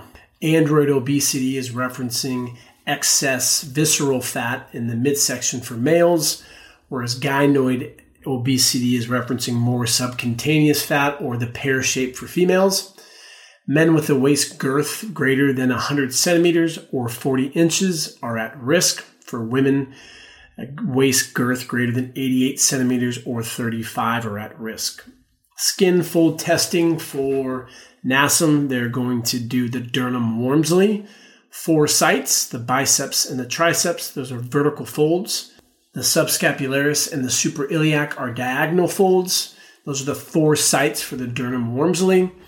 The gold standard is hydrostatic, which is when you get into a dunk tank, it's water, the Archimedes principle. Fat is more buoyant, muscle is dense, so you get into this cylinder-like testing, which is usually going to be in a laboratory. We have the cardio tests. Most valid is VO2 max. We have the rating of perceived exertion, which is referred to as RPE. And NASM has a 1 to 10 scale. If you do the cardio test, the YMCA, it's a 3-minute test with 96 steps per minute for 3 minutes. The 2 other cardio tests are the Rockport test, which is a mile time test. You walk as fast as you can.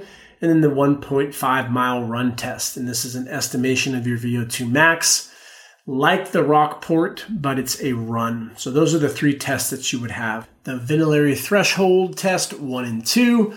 1 is aerobic, and that is the talk test. So if you can do cardio while you can talk, that is ventilatory threshold 1. 2 is anaerobic. You cannot talk. Let's get into some posture stuff. NASM loves posture. If you do not have perfect posture, you in fact will die, and your private parts will fall off. So make sure you have perfect posture according to NASM. The 5 checkpoints, your feet, your knees, LPHC, which is lumbo-pelvic hip complex, shoulders and head. At Show Up Fitness, we have 10 because we're superior, but you got to know the 5 for NASM. The 3 distortion patterns, of which you should never ever tell a client that they have this, because they will not sign up, and you will be part of that statistic where textbook trainers close at 20 to 30%. You need to know these for NASM though.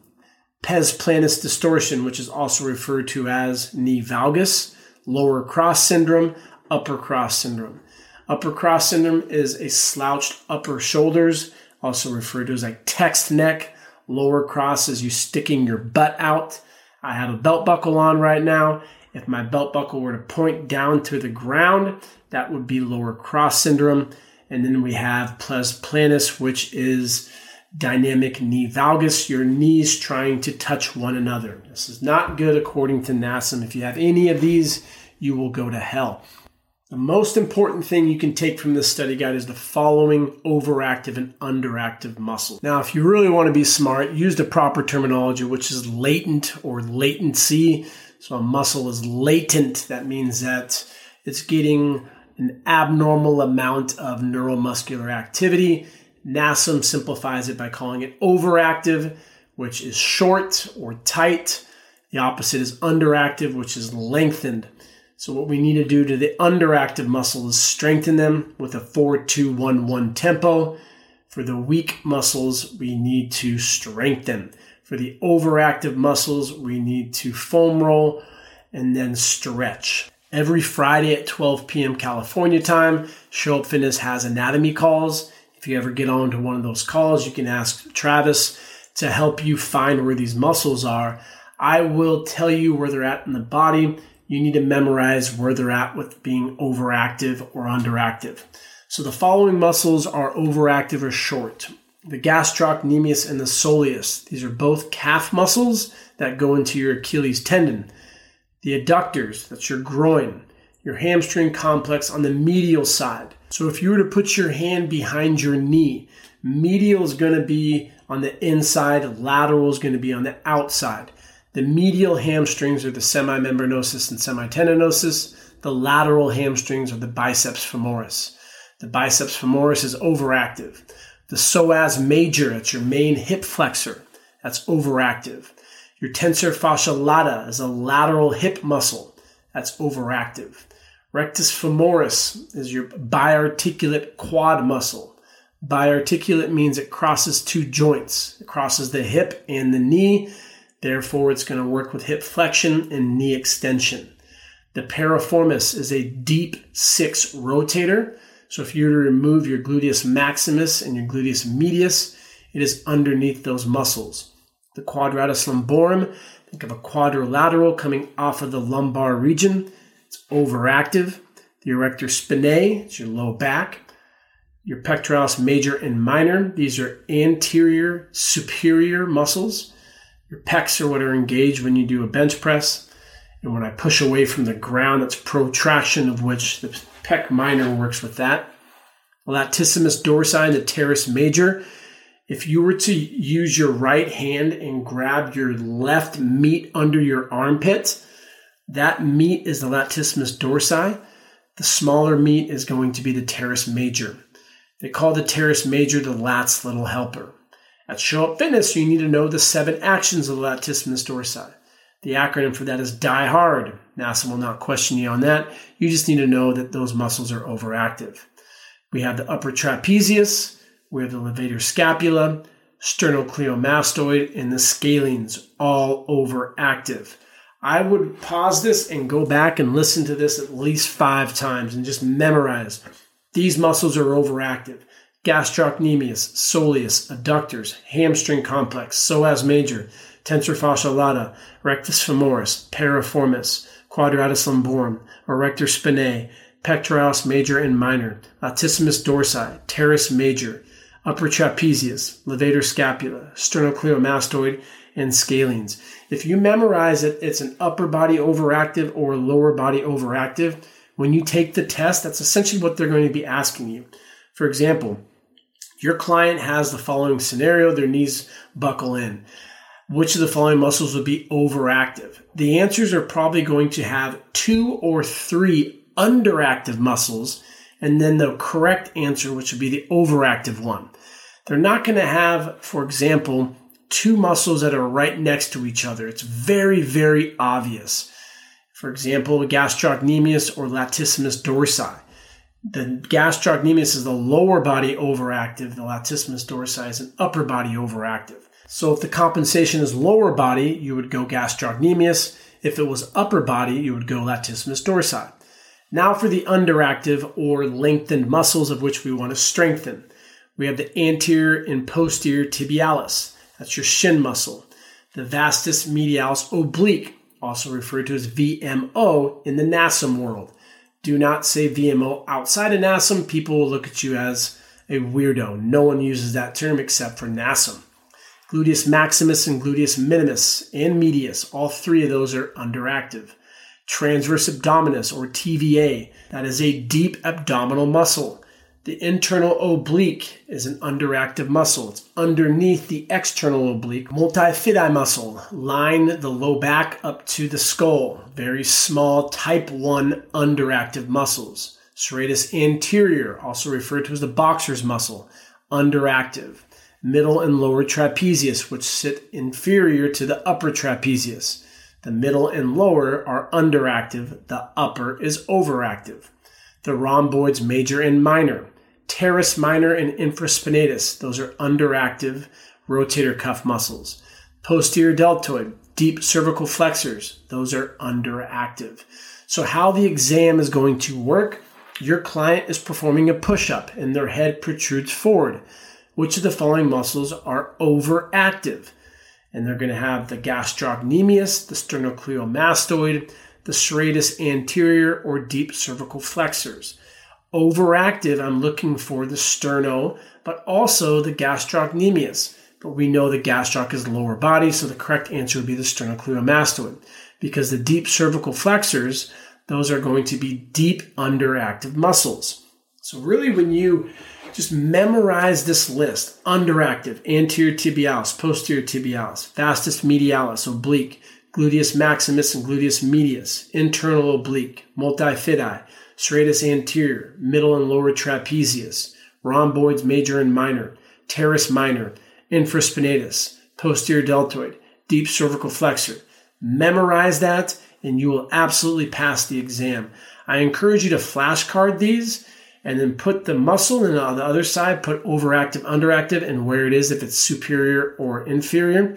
And then just put all these into a pile, and every single day pull out a flashcard and memorize where it's at for the overactive and underactive. And then when you're done with it, never use that terminology again because it's witchcraft.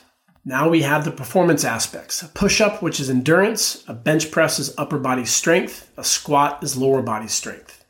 We have a vertical jump for lower body power, broad jump as well. A left test is lower body agility and speed. 40-yard dash is speed in general. Pro shuttle 5-10-5 is acceleration and deceleration. You'd want to rest 2 minutes between all of these trials. So you have your PAR-Q. You're going to learn about the medical history of your client. You have subjective information and objective information. When the subject gives you information, that's going to be subjective. When you, as the trainer, obtain it, that is objective. So, for example, the client tells you that they're a lawyer. That's subjective information. When you take their resting heart rate, that's objective information.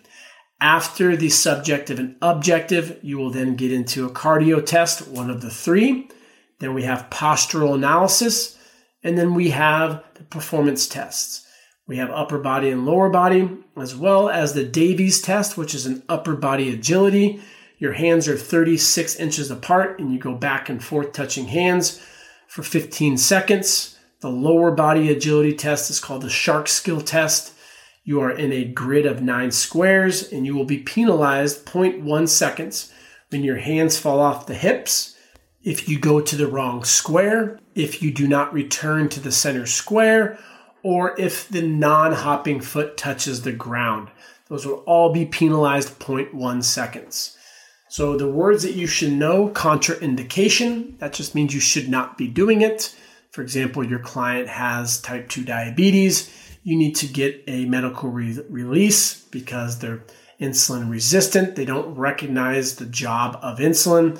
So that would be a contraindication to movement. You need to know all of the overactive and underactive muscles and the terminology pes planus, upper and lower cross.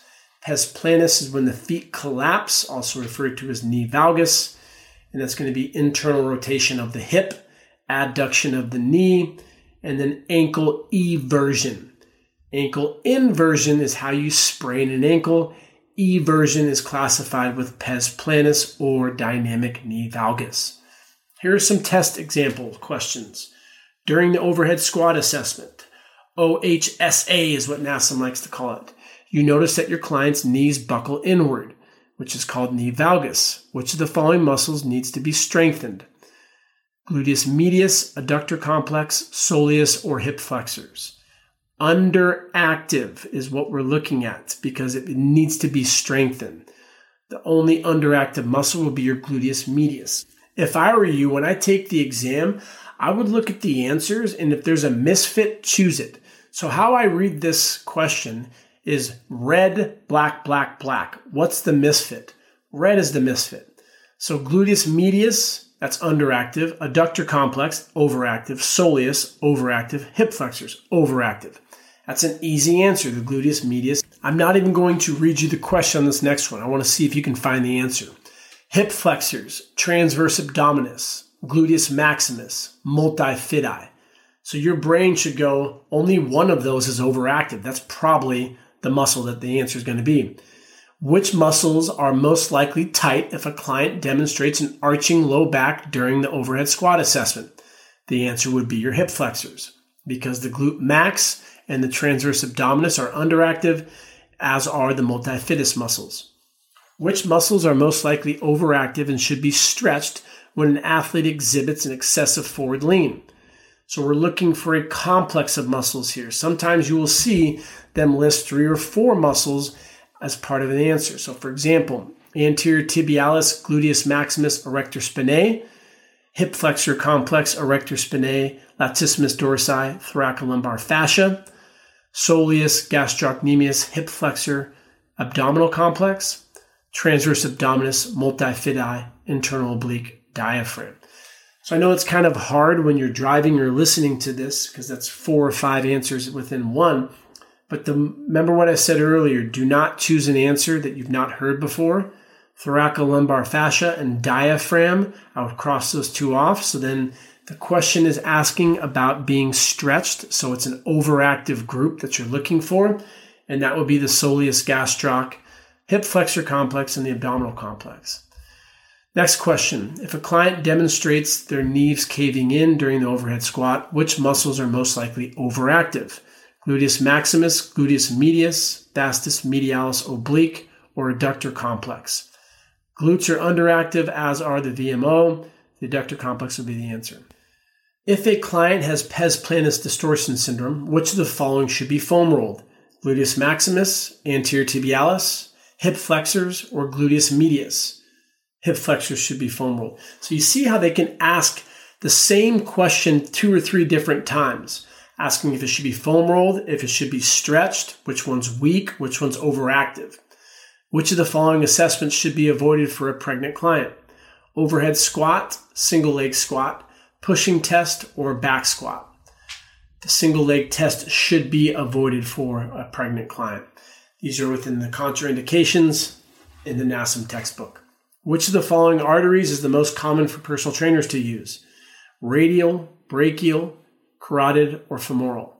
Never take your client's femoral artery. You'll get slapped. Carotid is the neck. Brachial is underneath your biceps brachii. Brachial just means upper arm. Radial pulse is thumb side. That's what you'll be checking as a trainer. Which of the following is considered hypertension? 110, 120, 130, or 140? The correct answer would be 140 is hypertension. Which of the following is an undesirable body fat percentage for males? 18, 19, 20, or 21? Above 20 is considered undesirable for males. Above 30 for females. So the answer for this one would be 21%. Which of the following would be a contraindication discovered during the health risk assessment? Your client smokes a pack of cigarettes per day. Your client's mother passed away from a heart attack at age 50. Your client has experienced angina within the past 3 days. Your client has leg pain due to a recent increase in soccer play. Smoking is not a concern. Passing away of your mother sucks, but that's not a concern. Leg pain is a concern if it was from a sedentary individual. The fact that they're playing soccer, that's normal. It's probably just some DOMS, delayed onset muscle soreness.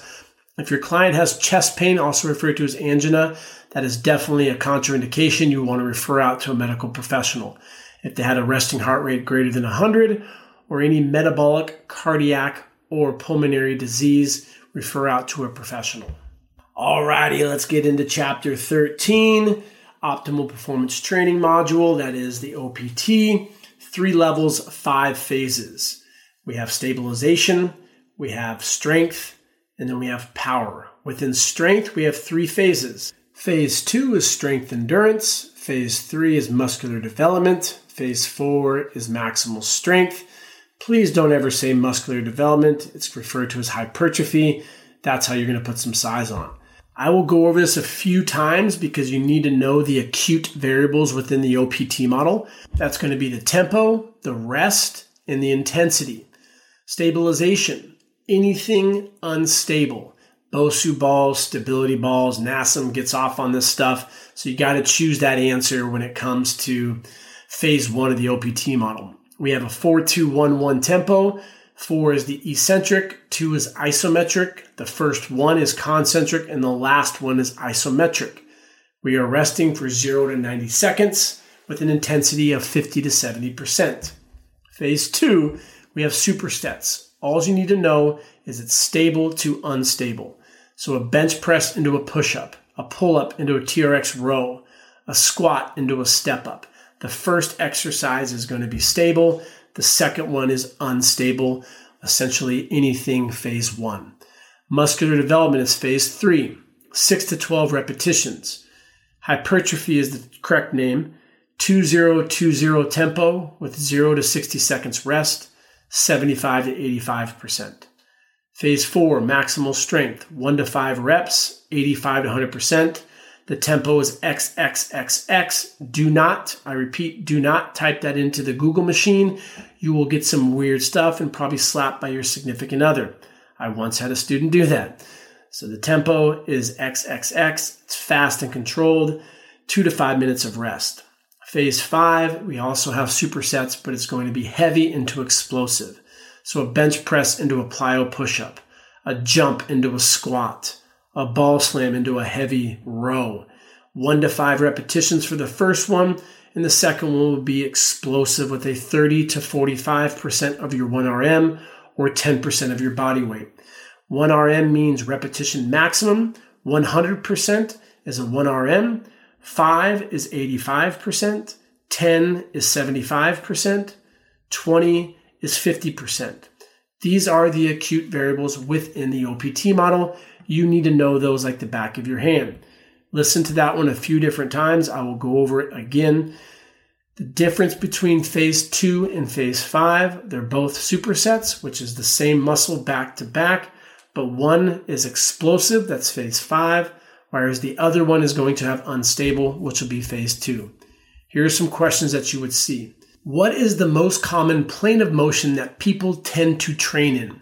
Sagittal, frontal, transverse, or coronal?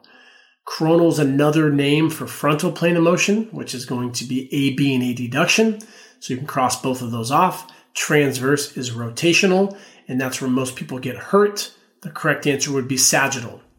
Which of the following is the main purpose of phase 1 stabilization? Hypertrophy, improve imbalances and techniques, increase prime mover strength, improve rate of force production. Correct answer would be C, improve imbalances and techniques. Anytime you see stability or unstable, that's going to be phase 1. You stay there for a month, and then you go into strength for a month. You choose one of the phases for a month, and then you can move into power. So for example, phase 1 for a month, and that's where you're going to improve imbalances, strengthen connective tissue, focus on movement competency, which is doing the proper form. And then you go to phase 2, which is supersets. You'd stay there for a month, and then you can go to phase 3 for a month, and then phase 4 for a month, and then you can go to phase 5. You could also go phase 1 into phase 3 into phase 5. You cannot go from phase 1 to phase 5. Anytime you see proprioceptive enriched environment, that answer most likely will be phase 1. Anything that is improved rate of force production, that's going to be phases 4 or 5. What is an example of a superset in phase 2 of the OPT model? A bench press into a chin-up, a bench press into a chest fly, a bench press into a med ball throw, a bench press into a push-up. Answers B, C, and D are all supersets according to NASM. A would not be a superset because it's an agonist into an antagonist, so your chest into your back, so you can cross that one off. A bench press into a chest fly technically is a superset, but the chest fly is stable, therefore would not be phase 2. Bench press into a med ball throw would be phase 5. The correct answer would be a bench press into a push-up. What is an example of a superset in phase 5 of the OPT model? A squat into a step-up, a bench press into a chin-up, a bench press into a push-up, or a squat into a jump. The correct answer would be a squat into a jump because of the explosive aspect. Which phase of the OPT model is common for strongman competitions and football linemen? Phase 1, 2, 3, or 4? The The correct answer would be phase 4. Chapter 14, the only thing you're really going to see from this one, delayed onset muscle soreness, DOMS. It's the discomfort that happens 1 to 3 days prior to working out, 24 to 72 hours. It is not because of lactic acid. That is an old school myth that has been debunked numerous times. So it is mechanical and chemical damage which is causing that discomfort. Self-myofascial release, SMR, compresses the myofascial mechanically or stimulates the mechanoreceptors and nociceptors, which is a neurological and a neurophysiological response, which is why we hold for 30 seconds and it will relax due to autogenic inhibition. So just think of SMR or foam rolling a tight muscle. The fascia, which if you think of a sausage link, it's what encompasses the whole thing. It's being released because there's a neurological factor via autogenic inhibition. Do not foam roll anyone who has hypertension, high blood pressure, cancer, osteoporosis, open wounds, which is common for type 1 and 2 diabetics, or pregnant ladies. Those are contraindicated for people who want to foam roll. Do not foam roll those individuals. Static stretching is a form of reciprocal inhibition, 1 to 3 sets for 30 seconds. Active isolate stretching, 1 to 2 second holds via reciprocal inhibition. So if I were to touch my right foot with my left hand, 1 to 2 seconds, and I come back to a standing position. Then I go my right hand to my left foot, 1 to 2 seconds, and I come back up, alternating back and forth. That's an example of active isolate, and we would do that in phases 2, 3, and 4. Dynamic stretching is used in phase 5. All phases of the OPT model include SMR. That is why if you don't foam roll, you will die. You do it for 20, 30, 40 seconds, and then if you're in phase 1, you static stretch for 20 to 30 seconds. If you're in phases 2, 3, or 4, you would implement active isolate stretching for 1 to 2 seconds. If you're in phase 5, you would do a dynamic stretch, which is a sport-specific exercise like a prisoner squat, multiplanar lunges, or some type of rotations. Which of the following states that prolonged Golgi tendon organ stimulation inhibits the muscle spindle of the same muscle? Autogenic inhibition, reciprocal inhibition, excitation inhibition, facilitation inhibition. Remember, do not choose answers that have a word that you have not seen before. Excitation and facilitation are words I've not mentioned. Reciprocal inhibition, think of math, it's the opposite. So when I do a bicep curl, my biceps are the agonist. The reciprocal muscle or the antagonist would be my triceps. So the reciprocal muscle is being inhibited. The correct answer for this one would be autogenic inhibition. The word same muscle, think of auto. That's where you want to refer to it as. Autogenic inhibition, you'll always see same muscle. The tendency of the body to seek the path of least resistance during functional movement patterns is called muscle imbalance, postural distortion patterns, altered reciprocal inhibition, or relative flexibility. That is one of the flashcards that we told you to do in the beginning. The definition of that is relative flexibility. A tight psoas decreasing neural drive of the gluteus maximus is an example of what? Synergistic dominance, autogenic inhibition, altered reciprocal inhibition, arthrokinetic dysfunction. The answer would be altered reciprocal inhibition. When I have that synergistic dominance takes over because my hamstrings, which is arthrokinetic dysfunction. So I'm not able to move properly because of altered reciprocal inhibition. How many repetitions are performed during an active stretch? 1 to 3, 3 to 5, 5 to 10, or 10 plus. The correct answer would be 5 to 10. Chapter 15. We're getting there, folks. Hang in there. I know I got to get some whiskey in me because when I go through this, I just want to slam my head into a table. It's amazing that people actually think this stuff is scientific. Unfortunately, you can't get a refund. You came across Show Up Fitness a little too late, so you got to pass it. So go get yourself a whiskey Coke like I'm having right now and get through this ASAP. I'm not really drinking. Or am I? Low intensity, 150 minutes. High intensity, 75 minutes. So that's what the average person needs to be doing per week. FIT, F-I-T-T-E, frequency, intensity, time, type, enjoyment. And then we have volume and progression. The Tanaka formula, that's going to be 208 minus 0.7 times your age. Remember, Tanaka is 208. Fartlek training, I'm not joking, is a type of speed play. So you'd run 100 meters on a track and then you'd walk 100 meters. That's referred to as fartlek training. The word fart in Swedish is speed, and lek, L-E-K, is play. It's referred to as speed play. The Tanaka formula is a mathematical formula used to estimate an individual maximal heart rate, using which the following formulas: 208 minus 0.7 times age, 208 minus 0.65 times age, 220 minus age times 0.65, 220 minus age times 0.7. So Tanaka is 208 with 0.7 as the answer. All the following are benefits of a cool down except gradually cooling down the body temperature, encourages venous pooling of blood in the lower extremities, reduce heart rate and breathing rates, restore physiological systems close to baseline. You would think this would be a super easy answer. A lot of people would probably miss it. When in doubt, go with your gut. Encourage venous pooling of blood in the lower extremities. That would be the answer.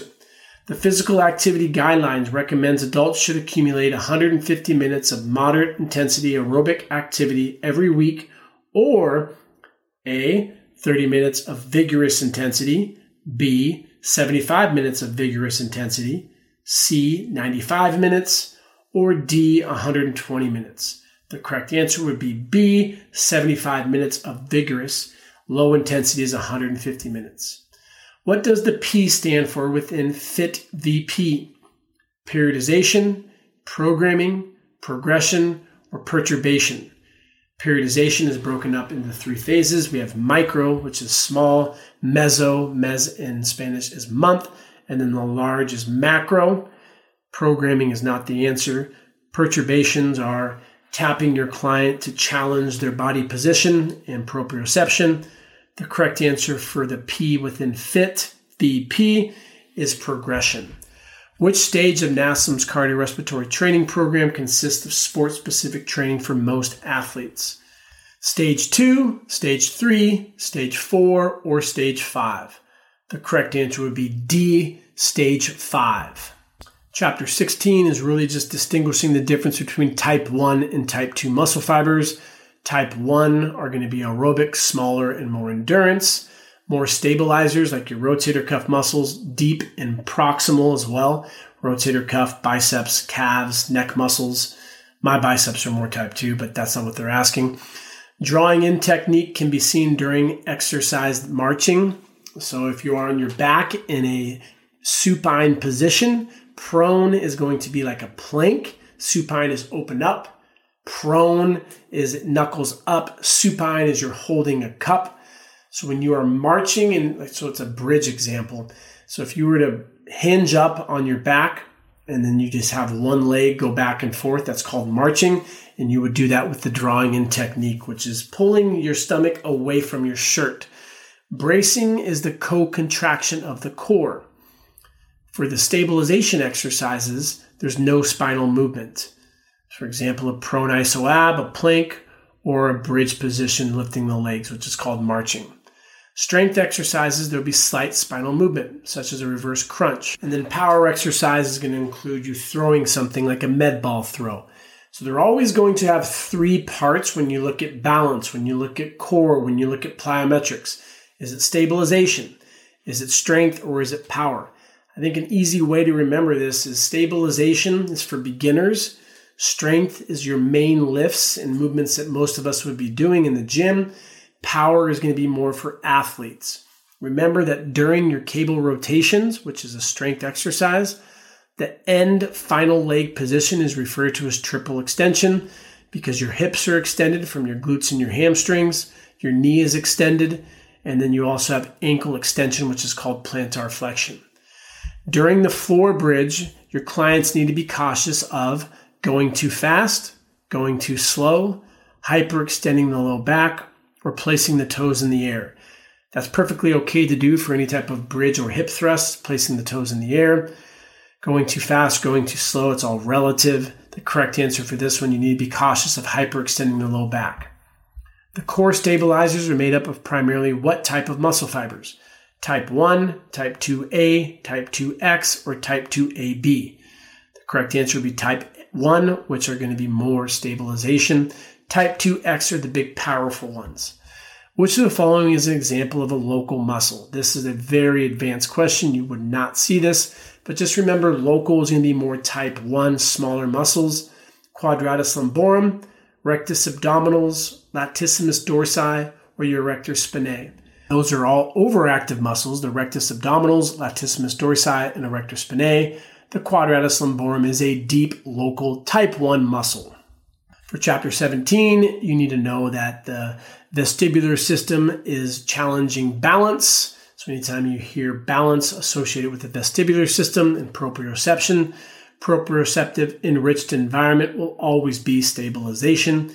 These are balance variations now. Stabilization, no spinal movement, such as the balance reach. You just stand on one leg and you reach with the opposite toe. Strength exercises will have slight spinal movement, such as a single leg squat, also referred to as the pistol squat. Power exercises will have spinal movement, but you're changing your base of support, such as ice skaters or a side jump. Stabilization, balance reach, strength, single leg squat, power, side jumps. Anything that has a Bosu ball is going to be the most progressed balance exercise. And Bosu balls are just pretty stupid unless you had a lower body injury like an ankle sprain. Fun little factoid, I was blocked by the founder of Bosu ball. Balance is an example of blank and blank. Answer A, dynamic and neuromuscular efficiency. B, static and dynamic. C, neuromuscular and poor. D, dynamic and proprioceptive. Balance is an example of dynamic and neuromuscular efficiency. The proper progression from an Eric's pad is to a blank. Half foam roll, balance beam, single leg, or Bosu ball.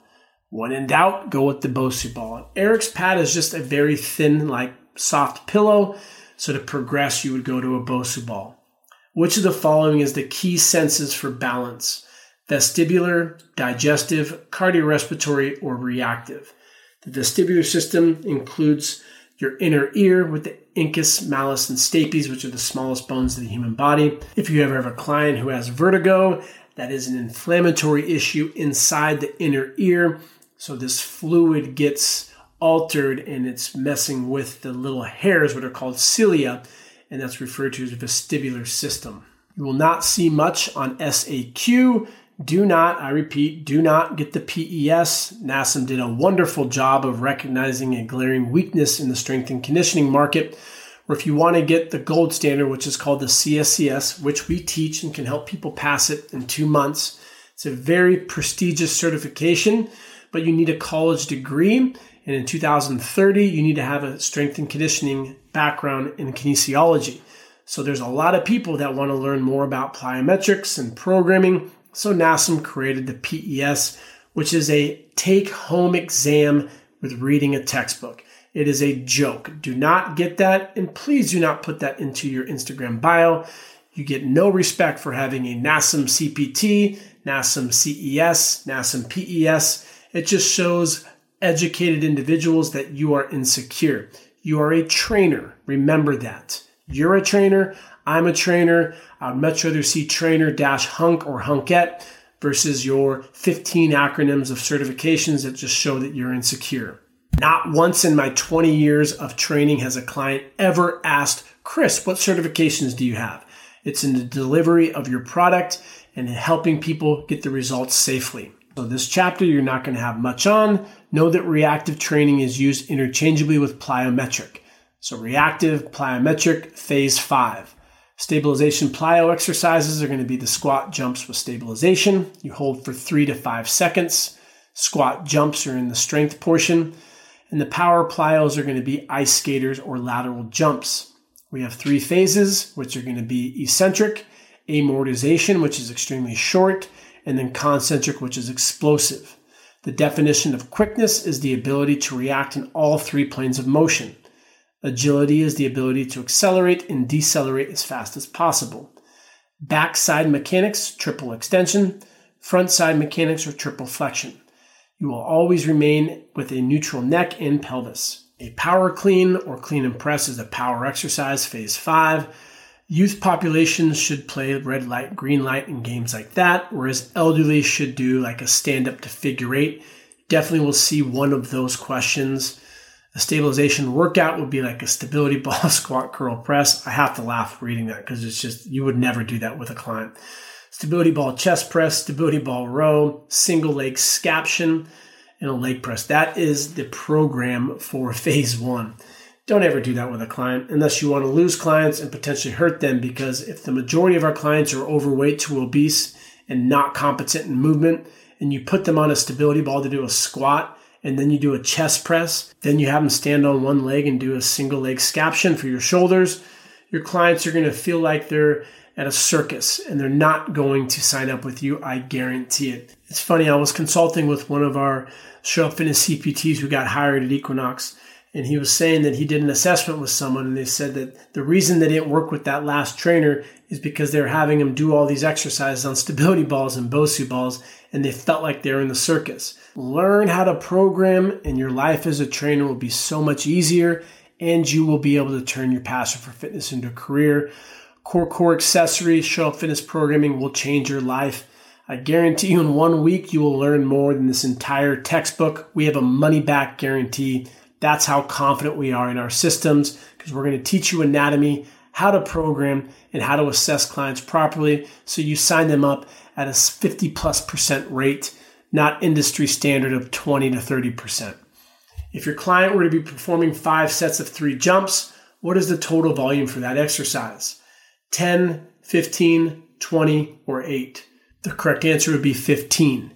You multiply the sets by the work being done. 5 times 3 for you math stars is 15 repetitions. During phase 1 of the OPT model, which of the following training systems is most appropriate? Vertical loading, supersets, drop sets, or horizontal loading? The reason we put this in here because phase 1 is vertical loading, which is just a very large circuit. A superset is back-to-back, same muscle. A drop set is typically 5 to 10 pounds of a decrease in weight. So if I'm doing a bench press 135, that's the bar and a 45 on each side, you would then drop it 5 pounds per side. Horizontal loading is just referred to as a straight set. You do 1 set of bench press, rest for 1 minute, which would be for phase 3, add some weight and repeat. That is referred to as horizontal loading. Which of the following is an example of a superset in phase 2 of the OPT model? Bench press into a chest fly, squats into a jump, chest fly into a push-up, or a bench press into a push-up. Done this one a few different times just to get it into your head. Same muscle, back to back. Phase 2 is going to have unstable or something that's really going to engage the core. Phase 5 is going to have a plyometric, as we saw in the answer B. Squats into a jump would be the answer if this was for phase 5, but this is for phase 2.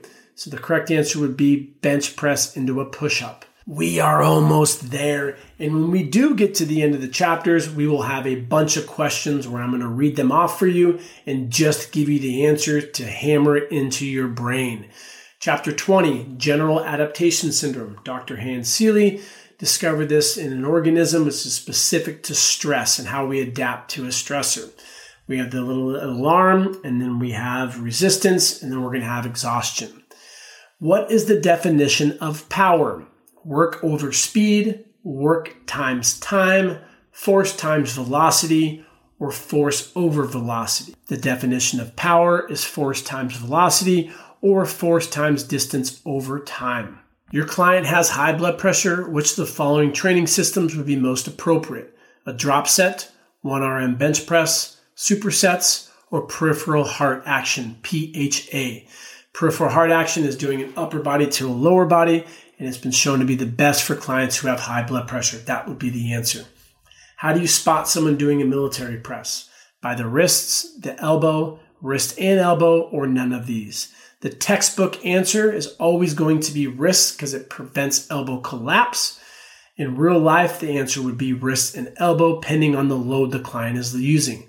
So if I'm spotting someone who has 80 pounds in each hand, I'm going to start by the elbows and then move to the wrist.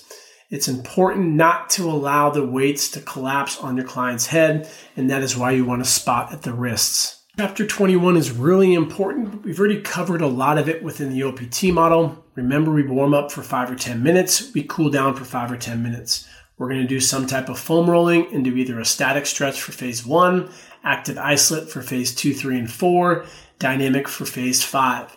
You would then get into plyos, plyometrics, and speed, agility, and quickness next. And then you're going to get into the resistance training portion. At the end, you would then cool down for 5 or 10 minutes. Muscles engaged during a squat, the quads at the knee, the glutes at the hips. The muscles engaged during a hinge. It's going to be a hip extension, so your glutes and your hamstrings. Muscles engaged during a pulling pattern. Your back and biceps, your traps, because of extension and retraction. Retraction is when the scapula comes together. Protraction is when the scapulas go away. Think of doing a row and retraction. A press is going to be scapular protraction. When I do a press or a push, the chest and the triceps are engaged. And you're pushing overhead, also referred to as a press. That's going to be your deltoids and your triceps. You need to know the main engaged muscles for a push, a press, a pull, the squat, and the hinge. As I did earlier with the overactive, underactive, I'm going to go through quickly each phase of the OPT model and the acute variables because that's how important it is. Starting off on phase 1, stabilization endurance. A 4-2-1-1 tempo, the 4 being eccentric, the first 2 being isometric, 1 being concentric, and the last 1 being isometric. Resting 0 to 90 seconds. Vertical loading is taking place for 1 to 3 sets, 50 to 70% intensity. You'll stay there for a month. You're going to correct imbalances, strengthen ligaments and tendons, anything associated with proprioceptive and neuromuscular efficiency. You move into phase 2, which is called strength endurance. This is a superset, 2 exercises back to back without any rest, a bench press into a push-up, a squat into a step-up, a pull-up into a single arm row, military press into scaption. Scaption is a NASM term for shoulder stabilizing exercise. Phase 3, muscular development, also known as hypertrophy. 2-0-2-0 tempo with 0 to 60 seconds of rest. You'll be doing horizontal loading, which is just a straight set. 3 to 6 sets, 75 to 85%. It's important to know that hypertrophy is about adding size, which is the opposite of atrophy, which means to decrease the size of a muscle fiber. Phase 4, we're going to be maximal strength. The tempo is XXX with 3 to 5 minutes of rest, horizontal loading, 3 to 5 sets, 85 to 100%, with the purpose being to optimize rate of force. In the last phase, phase 5, also supersets, where the first exercise is going to be heavy and the second one is going to be explosive. 1 to 5 reps for strength, 1 to 10 reps for power, 10% of body weight. So an example would be bench press into a plyo push-up, a pull-up into a ball slam, or a squat into a jump. We will be resting 3 to 5 minutes, and 3 to 6 sets are performed. Which phase of the OPT model uses a superset combination with a squat, you rest for 1 minute into an ice skater, stabilization, hypertrophy, strength, or power? The answer would be D, power. Which phase of the OPT model uses an XXXX tempo, stabilization, max strength, hypertrophy, or endurance? The correct answer would be maximal strength. That is going to be using an XXXX tempo. Which phase of the OPT model uses 0 to 60 second rest period? Stabilization, muscular development, maximal strength, or power? For muscular development, according to NASM, that would be a 0 to 60 second rest period. Which of the following model uses a 2-0-2-0 tempo? Stabilization, muscular development, power, or none of the above? 2-0-2-0 would be hypertrophy or muscular development. Which phase of the OPT model uses a superset combo, bench press into a push-up? Stabilization, strength endurance, hypertrophy, or maximal strength? That's going to be strength endurance or phase 2. Which phase of the OPT model is a hybrid form of training that promotes increased stabilization, endurance, hypertrophy, and strength by using superset techniques in which a more stable exercise is immediately followed with a stabilization exercise with similar biomechanical motions? That is a very long-winded question. and that is phase 2 of the OPT model, strength endurance training. We have 2 chapters left, but you're not going to be tested, if at all, in these ones. Know that a Pallof exercise is anti-rotation, and a TRX is a RIP trainer, an asymmetrical resistance exercise. That's all you need to know. Don't go through that. During phase 1 of the OPT model, which of the following training systems is most appropriate? Vertical loading, supersets, drop sets, or horizontal loading? We are on the final leg. We're going to go over roughly 100 questions. I'm going to read the question and just give you the answer. For some of them, I will give an explanation. This is going to be the holy grail to see if you're ready for the NASM 7th edition CPT, so you can take that photo and say, hey, look at me. I now have imposter syndrome because I did not learn how to become a trainer. That's what Show Up Fitness does. And if you do a YouTube on how awesome Show Up Fitness is, we'll give you a week free of the online CPT, which we have a money-back guarantee. You will learn more with our CPT than any textbook certification. Money-back guarantee. So let's get into these questions. Number 1, according to research, endurance is best achieved by performing what number of repetitions between 50 to 70% of the 1RM? This is going to be 12 to 20.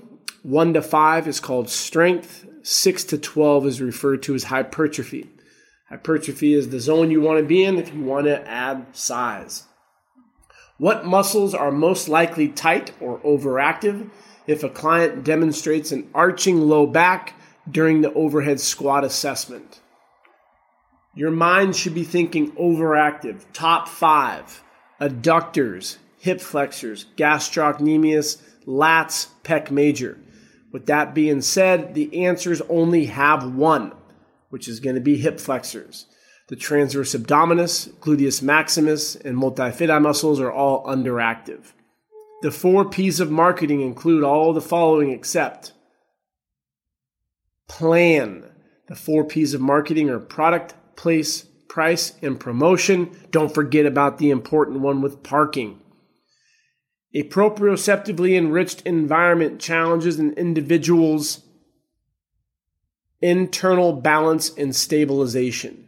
Remember, anytime you see proprioceptive enriched environment, always go to phase 1, which is going to be some type of stabilization. Maximal output would be phase 5.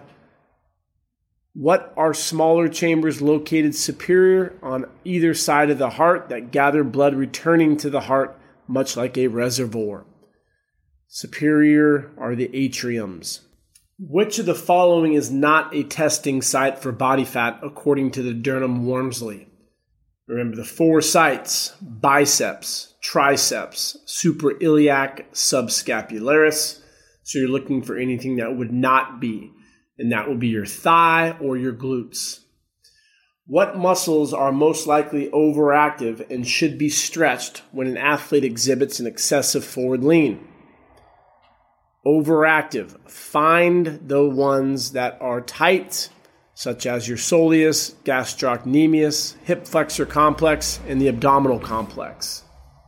We are really testing the new audio that we have from a student. We may have some background noise because I'm right outside of Sunset Boulevard at our West Hollywood location, where we have in person for 2 months. We also have weekend seminars, hands-on learning to help you become a successful personal trainer. What are the 3 stages of general adaptation syndrome? Remember the stress response. You're going to have an alarm, resistance development, and exhaustion. Let me give you an example of what that is like, and I love to do this at seminars. Hopefully I just scared the shit out of you. Your blood pressure spiked. Your catecholamines have been released from your adrenal glands. You have epinephrine flaring through your blood right now, and your heart rate is pounding through your chest. That is the alarm. You will maintain this environment for a very short period, and you will begin to build a resistance. That means that your parasympathetic hormones will counter that. Antagonistic hormones will be released, such as norepinephrine, and your heart rate and blood pressure will begin to drop. And that is the resistance portion. Now, if you're always in that alarm state, sooner or later, if you were always in that alarm state, you would sooner or later come to a point of exhaustion.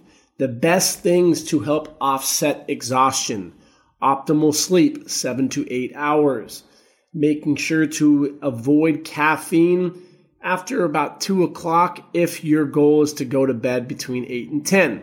The half-life of caffeine is roughly 8 hours. That means if you consume 100 milligrams of caffeine at 12, 8 hours later, you will still have 50 milligrams floating throughout your body.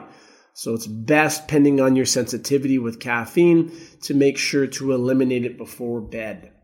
When the nervous system properly recruits the correct muscles to produce force, reduce force, and dynamically stabilize the body's structures in all 3 planes of motion, this is an example of neuromuscular efficiency.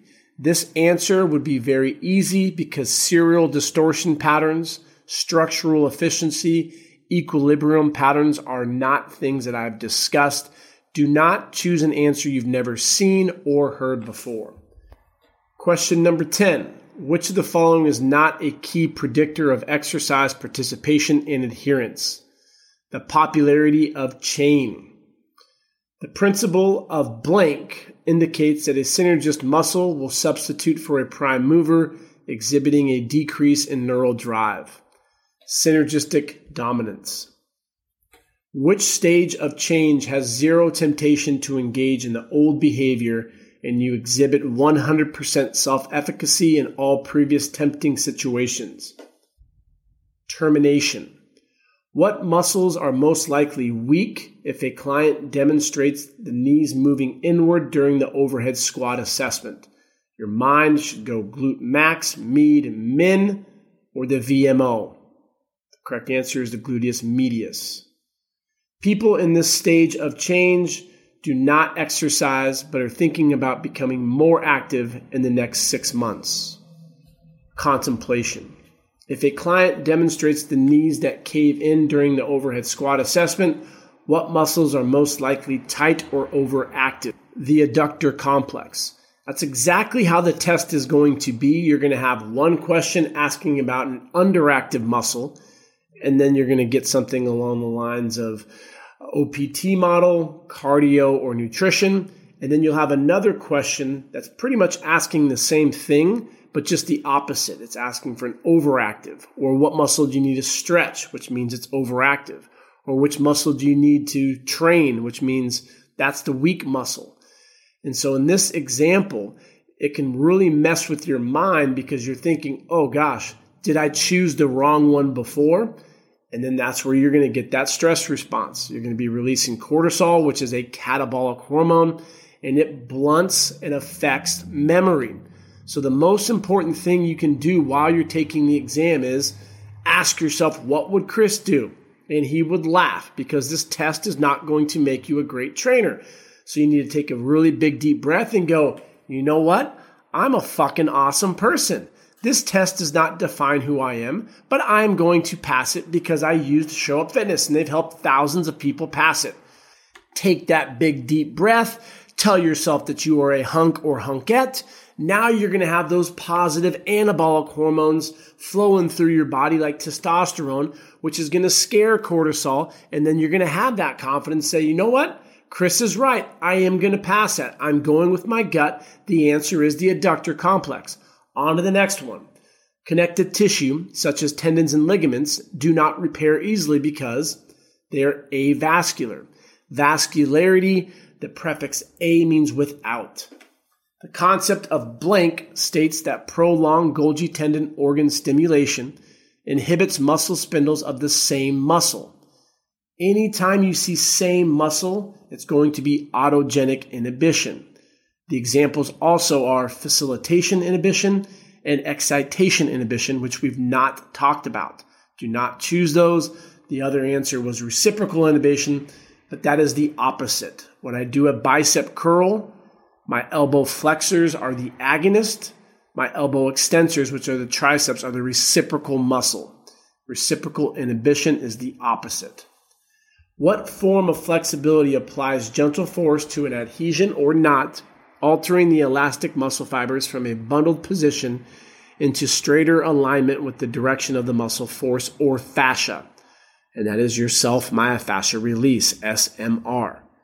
Active isolate is 1 to 2 second holds. Static is 20 to 30 seconds.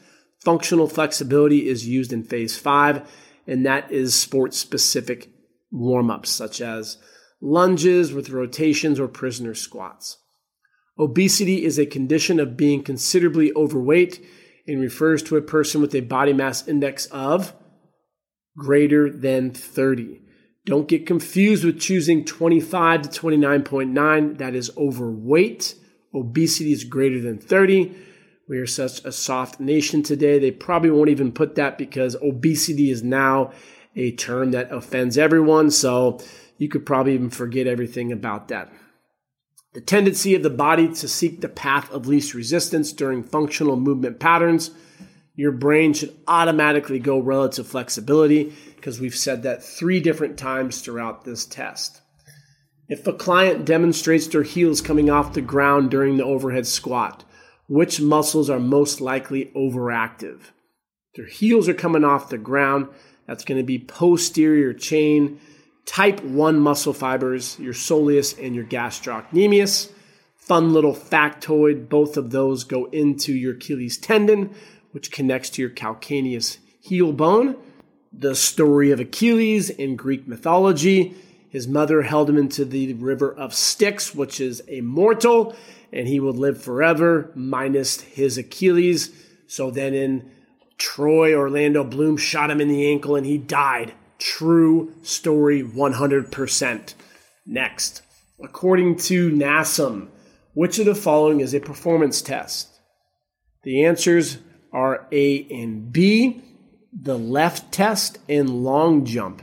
The reason we put this on the test is to show you that these are in fact performance tests, LEFT, left test, and the long jump. The YMCA step test is cardio, and body fat calipers are a resting measurement test. You would not see this type of answer on the NASM-CPT because you're only going to see 4 answers. Which of the following is a process created to produce internalized experiences to support or enhance exercise participation? Exercise imagery. Which of the following is a beneficial adaptation to cardiorespiratory exercise? Decrease the resting heart rate. What percent of the U.S. population is estimated not to engage in 30 minutes of low to moderate physical activity? Unfortunately, this number is probably fairly low. The answer is 75%. By 2030, we're projected to be over 80%, with more coming from obesity versus overweight. During COVID-19, the average American put on 33 pounds. Qualified personal trainers are high in demand. People need you, but they need quality. And to be a confident trainer, you need competence. And how do you become competent? Supervision, asking questions, anatomy, programming, all things that textbooks will not test you on. That's where you got to show up. Show Up Fitness, changing the fitness industry with the best certification in fitness. Type 2 diabetes is associated with obesity, particular abdominal obesity, and this accounts for blank to blank percent of all diabetics, 90 to 95%. 5 to 10% are type 1 diabetics, which are referred to as insulin dependent. Type 2 diabetics are insulin resistant. Because of our dietary intake and being in a surplus, a lack of sleep, high stress, and overconsumption of highly processed and highly caloric foods, our cells do not recognize insulin. Insulin is an anabolic hormone that takes glucose out of the bloodstream and puts it into its respected places, such as your liver, your muscle, as the storage form called glycogen. But if your liver and muscle glycogen are full, we will then store as fat, as an adipocyte cell. What muscles are possibly tight if a client's feet turn out during the overhead squat assessment? the lateral gastrocnemius. This is a tricky one because technically gastrocnemius would be the answer, but sometimes you may see an emphasis on the lateral portion, whereas the medial gastroc would be underactive. The question I stated before about your heels coming off the ground, I thought it would be helpful for you to hear of a couple examples that may help the client versus foam rolling would be putting a couple of textbooks such as your NASM-CPT or some 5-pound plates under your client's heels. What this does is it helps create artificial dorsiflexion. And a lot of times if a client doesn't have the prerequisites of about 15 degrees of dorsiflexion, it's challenging to get down into that deep squat. We don't like to scare clients by saying, oh, this is overactive, or you have dysfunction, or you have asymmetry. That really messes with their mind. Think about the courage that it takes for someone who's overweight to obese to go to a fitness professional and to get some guidance. We're the weirdos right now, I would bet you my belt buckle, that within reach you have a water bottle. You probably have pre-cooked your meals and have already worked out today. You probably are wearing gym clothes. Our clients think we're lunatics. They have soda for lunch. They have fast food for dinner. They're sleeping 4 or 5 hours. They're highly caffeinated. Stress is through the roof. We are what the average American should be doing. But you need to remember that 80+% are not doing that. And so we're looked at as the weirdos. And so to go to the fitness professional and have them start checking off all the ways that you're considered dysfunctional, it's really going to mess with your mind. And we got to reflect and think about why we're doing this. It's to help people. And you can't just smack someone on the hand and say, you're a bad boy for having some cupcakes, or you have a tight lateral gastrocnemius. Do you really think someone's going to sign up with you and pay you $3,000, $4,000, $5,000? Absolutely not. They're looking for a friend. They're looking for a coach to give them that motivation to be empathetic. And that's what you need to do. We need to get away from these fear-mongering tactics and really get to the why of the client. You should read the book, Start With Why. Stuart Sinek. We have a book club every Wednesday. Even if you think Show Up Fitness is weird, the belt buckle personality, the guy's an asshole, that's fine. We have other instructors that will help take your mindset to a different level. We have weekly book club calls, and we just talk about life and critically think. You are the circumference of your 5 closest friends, and if you're not hanging around people who motivate you to become better, if they're not waking up early, if they're not helping people regularly and coming up with really creative, innovative ideas, you need to rethink who you're hanging out with. A tight psoas decreases neural drive to the gluteus maximus is an example of what? Altered reciprocal inhibition. Approximately how many amino acids does the body use? 20. 11 are non-essential, 9 are essential. The formation of glucose from a non-carbohydrate source, such as amino acids, is called gluconeogenesis. According to research, hypertrophy is best achieved training what percent of 1RM? 75 to 85%. The blank is the primary pacemaker of the heart, the SA node. The other node is called the AV node or the atrioventricular node. The ability to react and change body positions with maximal rate of force production in all planes of motion from all body positions during functional activities is known as, that's quickness. Power is force times velocity. Agility is the ability to accelerate and decelerate. And speed is maximal linear velocity. Which of the following is an example of a total body exercise? Barbell clean. I'm going to go over some of these other exercises to help you know where they would go within the OPT model. You have phase 1, which is stabilization. Phases 2, 3, and 4, which are going to be strength. Remember, 2 is a superset. And then phase 5 is power, which is also a superset, but you would have something like a barbell clean. So a ball dumbbell cobra. When you see the word ball, always go to stabilization. Bench press, that's going to be strength, recruiting the pectoralis major as the agonist. The synergist would be your triceps. Single leg squat touchdown would be in the strength portion for balance. Remember, if the leg is going through a concentric and eccentric motion, it would be strength. If there's no movement, such as the opposite leg touching, then it would be stabilization. When you change the base of support, that's going to be power. So if you were to hop from your left to right leg, if you stand on one leg with your knee at 90 degrees, that's referred to as front side mechanics with triple flexion. Backside mechanics are triple extension. What muscles are possibly weak if a client's feet flatten during the overhead squat assessment? Your anterior tibialis, primarily a type 1 muscle fiber. Remember, type 1 muscle fibers have a lot of blood flow, oxidation, fat utilization, and are slow twitch. When performing the overhead squat assessment, how many repetitions should the client complete? The answer is 5 anteriorly, 5 laterally in both sides, and then 5 posteriorly for a total of 20. Hypertension is defined as blood pressure greater than 140/90. Which of the following assessments best measures cardiovascular efficiency?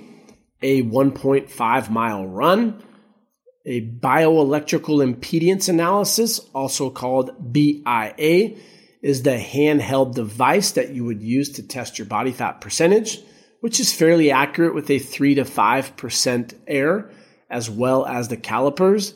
The gold standards are called the BOD pod, as well as hydrostatic testing, which is the water, and that's performed in a laboratory setting. BIA, you need to be careful if you have a pacemaker in, because it is an electrical signal that is being sent. The Davies test is an upper body agility. Shark skill test is lower body agility. Which of the following best describes a length-tension relationship? The length at which a muscle can produce greatest force. Here's an example of how you can see what this means by taking your hand and making a fist. That is the length at which both muscles, the agonist and the antagonist, can produce the greatest force. If you were to flex your wrist and put your opposite hand on top and press down and then try to make a really tight fist, you cannot do that. The opposite would be opening your hand up or extending and then pushing on where your calluses are because you work out like I do. Now try to make a tight fist. You can't do it either. Where can you make the tightest fist? That is clenching your fist, neutral position. Muscle spindles are sensitive to a change in muscle length and the rate at which length changes. When performing the single leg squat, what checkpoints should be observed? The knees. Which phase of the OPT model supersets a barbell bench press and a medicine ball chest pass? Because there's a pass, you need to think phase 5. If it were to say a Bosu ball or an unstable stability surface, then the answer would be phase 2. Which of the following is an example of a back strength exercise? A pull-up or a chin-up. A single arm cable row would be stabilization. A single leg cable row would be stabilization. Soccer throw would be power. The agonist for a row is your latissimus dorsi. The synergist is your biceps brachii. Which of the following is the proper intensity for a client in phase 5 of the OPT model? 30 to 45% of your 1RM. Remember, phase 5 has a superset, power, and then strength.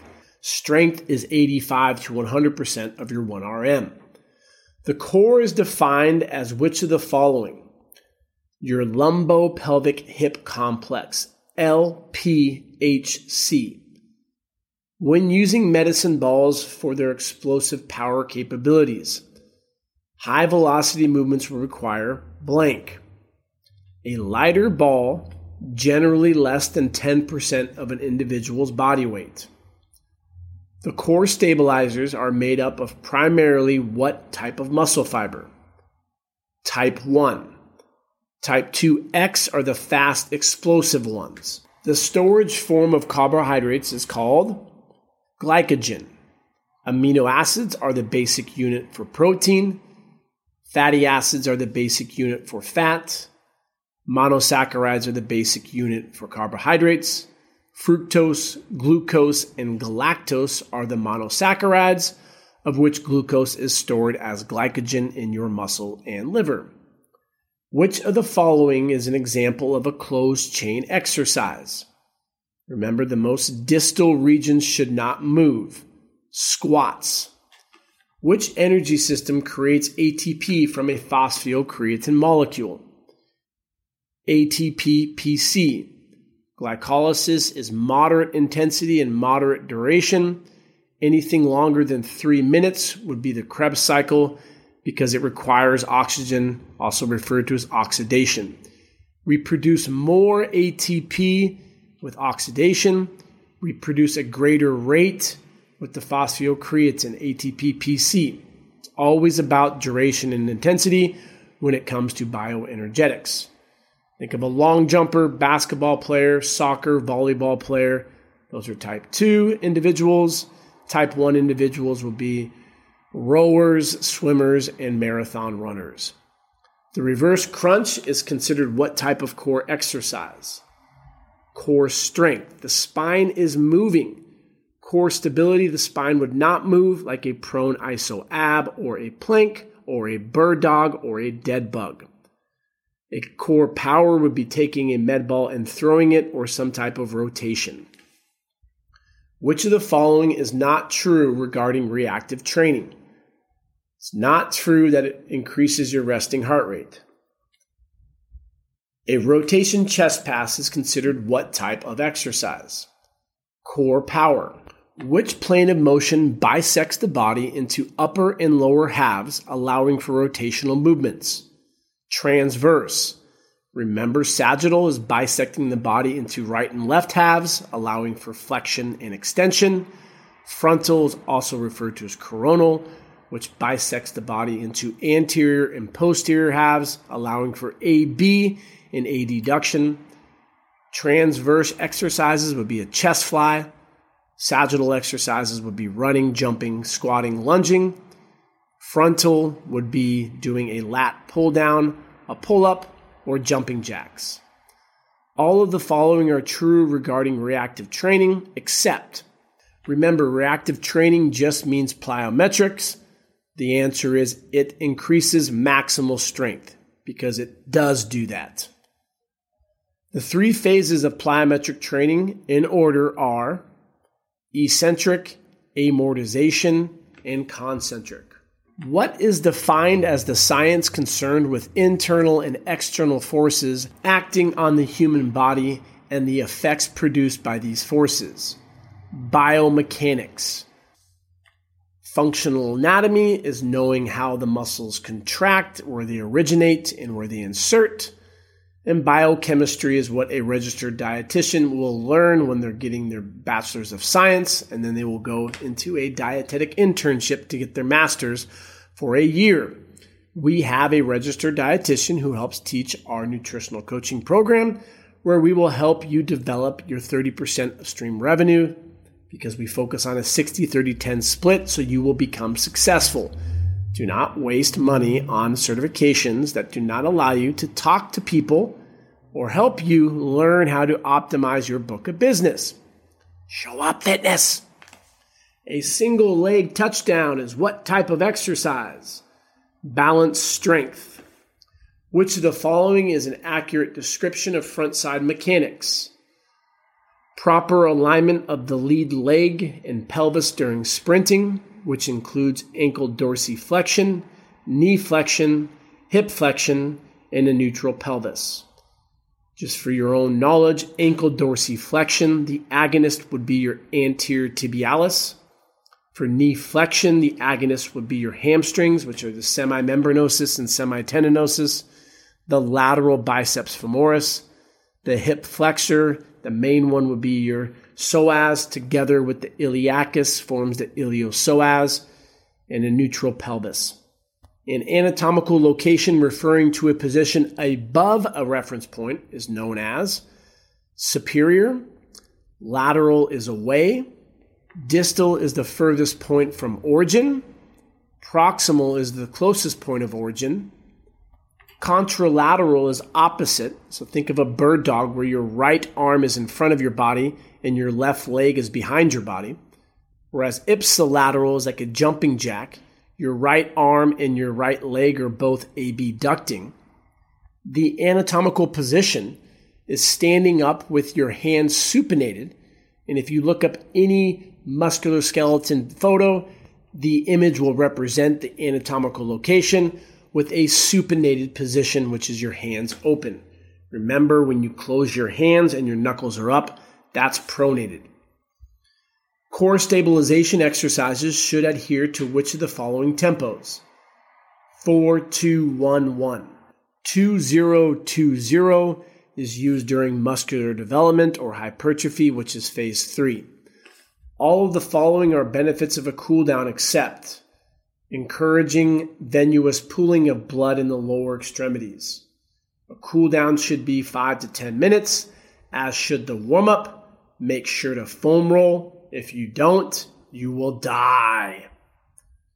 Physical activity guidelines recommend adults should accumulate 150 minutes of moderate intensity aerobic activity every week, or 75 minutes of vigorous intensity aerobic exercise. So think of high intense would be 75%, low intense would be 150. It's also referred to as LISS training, LISS, whereas HIIT training is more advanced. Which of the following compounds are considered the chief source of energy for all bodily functions and muscular exertion? Carbohydrates. Consumption of which of the following are associated with lower incidence of heart disease, lower incidence of cancer, maintaining good intestinal motility, and helps regulate the body's absorption of glucose? Fiber. Men should be getting close to 40 grams, women should be getting close to 30 grams.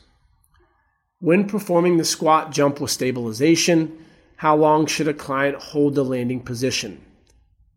3 to 5 seconds, and don't you dare jump like Tinkerbell. Maximal force should be applied to a jump, and that's loading the hands behind your body and then jumping up in the air as high as you can. Pretend like if you could touch the ceiling, you will win $1 million. After 10 jumps, you need to rest 2 to 3 minutes for optimal recovery so you can recruit the type 2 muscle fibers. Doing 30 seconds of jumping shows how uneducated someone is when it comes to bioenergetics and being a fitness expert. Don't be an influencer. Be a qualified personal trainer. Which of the following is an example of peripheral heart action? A push-up into a squat, which is an upper body exercise followed into a lower body exercise, and this will greatly help lower high blood pressure. The agonist for a push-up is your chest. The antagonist is your posterior deltoid. The agonist for a squat is your gluteus maximus at the hip. The antagonist is your psoas major. The agonist for a pull-up is your latissimus dorsi. The antagonist is your deltoids. The agonist for a cable row is your latissimus dorsi. The antagonist is your pectoralis major. Blank are the most fundamental components of designing a training program that determine the amount of stress placed on the body and what adaptations that the body will incur. These are the acute variables. The acute variables for stabilization are 12 to 20 repetitions, 0 to 90 seconds rest, 50 to 70% intensity. After a month of strengthening ligaments and tendons and optimizing proper posture according to NASM, you can move into the second block, which is strength, which has phase 2, supersets. All you need to know, a superset is a bench press into a push-up. stable into unstable. And then after a month, you can move into phase 3, muscular development. 0 to 60 seconds rest, 6 to 12 reps, 75 to 85% of your 1RM with a 2-0-2-0 tempo. After a month, you can move into phase 4, maximal strength. 1 to 5 reps, 85 to 100% of your 1RM with a tempo of XXXX. 4, 2, 1, 1 is stabilization. 2, 0, 2, 0, muscular development. Anything else is going to be strength or power. After a month, you can move into phase 5, which also has supersets. Power and explosive and heavy. That's the superset for phase 5. 1 to 5 reps for strength. 1 to 10 reps for power at 30 to 45% of your 1RM or 10% of your body weight. For phases 4 and 5, the rest period should be longer because you're recruiting your type 2 muscle fibers, which are fast twitch, anywhere from 2 to 5 minutes of rest. After a month, you can then go wherever you like. You cannot go from phase 1 to phase 5, but you can go from phase 1 to phase 3, or 1 to 4, or 1 to 2, and then you can go back down to phase 1. This is called periodization, where you're changing up the variables over a time period. And the time period for a month is called your mesocycle. For a week, it's your microcycle. And for the plan, it's your macrocycle, typically designed off of Olympiad periods, which is every 4 years. A rest interval of 20 to 30 seconds replenishes what percent of ATP-CP storages? 50%. Close to 3 minutes will get you 90 to 100% of restoration from muscle glycogen and ATP-PC. The blank states that the body will particularly adapt to the demands placed on it. This is referred to as the principle of specificity.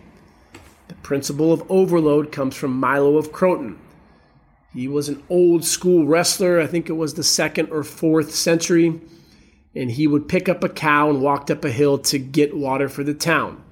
As the cow gained weight, he added muscle. That's what we should be doing in the gym, not balancing on Bosu balls and stability balls, doing battle ropes and annihilating clients and getting a bad rep. Your clients want results. Focus on getting stronger. If you sprained an ankle or have an injury, unstable surface training does have merit. Otherwise, it's used for the circus. Don't be a circus trainer. Actin and myosin are the primary components of myofilaments that make which of the following? The myofibril. The basic unit for muscle is called the sarcomere. The basic unit for bone is the osteon. The basic unit for the nervous system is the neuron. Mabel is 75 years old. She exhibits upper cross syndrome. Oh no! Her arms fall forward during the overhead squat. What muscle is likely overactive? The pectoralis major. The answer, gastrocnemius, is also there, but remember, that is a lower body muscle. The pectoralis major is an upper body muscle, associated that with upper cross syndrome. If this was asking for lower cross syndrome, then the gastrocnemius or the adductors would work for the answer. Do not tell Mabel she has upper cross syndrome. Shake her hand, smile, take her through a great, safe, effective workout, follow up with her, and help Mabel with whatever her goals are. Don't associate people who are greater than 60 as old. Mabel could maybe bench press more than you. Assess her, use the PAR-Q, Physical Activity Readiness Questionnaire, and then implement a strategy for her goals. Get her to smile, ask her great questions, learn about her medical history, show her something that is efficient but also safe. What is the purpose of phase 1 of the OPT model? To improve muscular imbalances. What is an example of a total body exercise most appropriate for the starting phase of the OPT model? Step up to balance curl press. Which of the following is a strategy within the fitness professional scope of practice that focuses on the ability to recognize and regulate one's behavior? Intervention. Which of the following is a collaborative, person-centered form of guiding to elicit and strengthen motivation for change? Motivational interviewing. Which of the following muscles work as a force couple to upwardly rotate the scapula during the military press? The upper trapezius, serratus anterior, and lower trap. One of my favorite things to make fun of NASM about is when they go over scapular anatomy. They say there's only 4 actions: elevation, depression, protraction, and retraction. Yet they talk about upward rotation and the force couple. There's also downward rotation. There's also an anterior tilt and a posterior tilt. In fact, there's 17 actions of the shoulder. 8 of the scapula, 9 of the humerus. All things that we test you on to be a qualified, certified personal trainer with Show Up Fitness. If you want to become elite, don't follow blindly. Learn to think for yourself. Our exam, we ask you questions and you need to be able to answer them just like a conversation we're having right now. Not answering a bunch of multiple choice questions. That leads to imposter phenomena. Resistance training workouts that involve performing all sets of an exercise or body part before moving on to the next exercise or body part is known as horizontal loading. Vertical loading is a very large circuit. Superset is 2 exercises back to back of the same muscle. A circuit set typically is going to incorporate some type of cardio. Another word for horizontal loading is a straight set. The negative is referred to as the eccentric. In the context of muscle actions, raising a dumbbell up against the direction of resistance is referred to as concentric. This is when we typically want to breathe out. Eccentric is the easier portion. Think of eccentric and easier. When I do a push-up, it's easier to come down to the ground than push away from the ground. Coming down is eccentric, pushing away is concentric. According to the Tanaka formula, heart rate max equation to find the target heart rate is 208. While observing a pulling assessment, a personal trainer notices a client's shoulders elevating. Which of the following exercises is appropriate to strengthen the client's underactive muscles? That would be a ball cobra. A ball cobra is used during stabilization, and it's great for the mid-back. A standing shoulder shrug would be a strength exercise, and it would be recruiting the same muscles that are overactive in this example. Shoulder press would also be recruiting those overactive muscles. A ball bridge would be recruiting the glutes, and great for lower cross syndrome or any type of knee valgus, but not for an upper body impairment. Which of the following is characterized by flat feet, also referred to as ankle eversion, abduction of the knees, and internal rotation of the hips? Correct answer is pes planus or dynamic knee valgus. You do not automatically die if you have this, and please do not tell your clients to have it. This is a condition that can be improved with proper neuromuscular control and movement competency, all things that great trainers can help your clients with. Lower cross syndrome is pointing your belt buckle down towards the ground, and upper cross syndrome is internal rotations of the glenohumeral joint or slouched shoulders. A turnkey product is one that is ready for immediate use. For example, Show Up Fitness. We have 3 locations: Santa Monica, San Diego, La Jolla, as well as Los Angeles, West Hollywood. If you were to open up a Show Up Fitness, we have all of the same equipment, very functional, squat racks, dumbbells, but most importantly, qualified, certified personal trainers. I don't care how much experience or how many certifications you have. The only way you can train at a Show Up Fitness is if you've completed our 2-month program and have your Show Up Fitness CPT and going through our mentorship program to showcase you're a qualified personal trainer. What is the immediate progression of an alternating arm ball dumbbell chest press? The correct answer would be a single arm ball dumbbell chest press, which would be used in phase 1 of the OPT model. A barbell or dumbbell bench press would be used in phase 2, 3, or 4. Remember, phase 2 has supersets. So a barbell bench press into a push-up. It can also be used in phase 5 if there's an explosive component. So a barbell bench press into a plyometric push-up, or a ball throw into the ground into a barbell bench press. Every Tuesday and Thursday, we have live calls that are recorded and put into our app to help you pass NASM, ACE, any textbook certification within 30 days. A student asked me about Chapter 18, which is specific to plyometric and reactive concepts. And they said someone on Facebook had an hour call breaking down reactive concepts. And I said, why the hell would you go to that? That information, 1, is inaccurate, and 2, it's too much information because you're not going to be tested on more than 2 or 3 questions overall, such as the ending leg position, which is triple extension, front side mechanics is triple flexion, with the agonist at the hip being the psoas major, the agonist at the knee being the hamstring group, and then the agonist for dorsiflexion would be your anterior tibialis. We reviewed the common definitions such as speed, which is maximal linear velocity. Agility is the ability to accelerate and decelerate, where quickness is how quickly you can move through all planes of motion. The 3 portions of the movement during plyometrics, you have the negative, which is eccentric, and then amortization is a rapid transition into the concentric. That's all you need to know for plyometrics when it comes to NASM. They're going to want you to get their PES, which is studying a textbook by yourself and taking the test at home by yourself. Or you can call up a bunch of buddies, get some 6-packs, and have them help you pass it. This does not make you into a qualified strength coach. If you want to learn more about strength and conditioning, you need to learn from the association that represents that, the National Strength and Conditioning Association, where they have the CSCS, and that is the gold standard in the fitness industry. You will not get a job working with professional or collegiate athletes unless you have your CSCS or you know someone at the top of the chain. We have a course for 2 months that will help you pass the CSCS if you want to get that.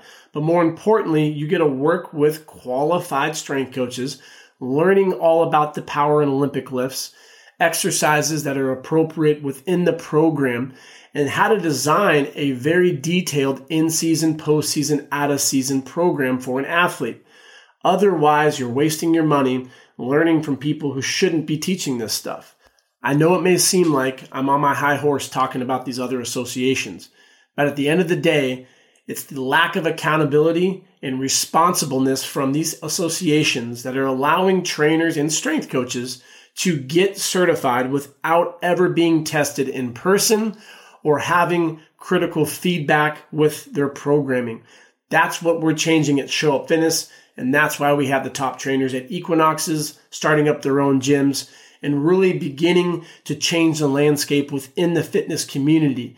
Also, nutrition. Our goal is to be respected as a profession, and right now there's too many clients that are unfortunately getting hurt. They're getting rhabdomyolysis, injuries that could be avoided if the coach and trainer was educated. That's what we're doing at Show Up Fitness. We are qualified personal trainers.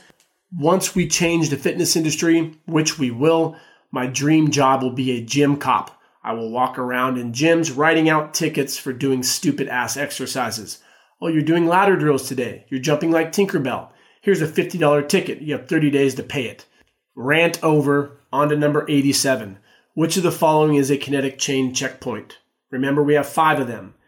Most distal and inferior, we have the ankle, we have the knee, the LPHC, lumbo-pelvic hip complex, the neck, and the shoulder.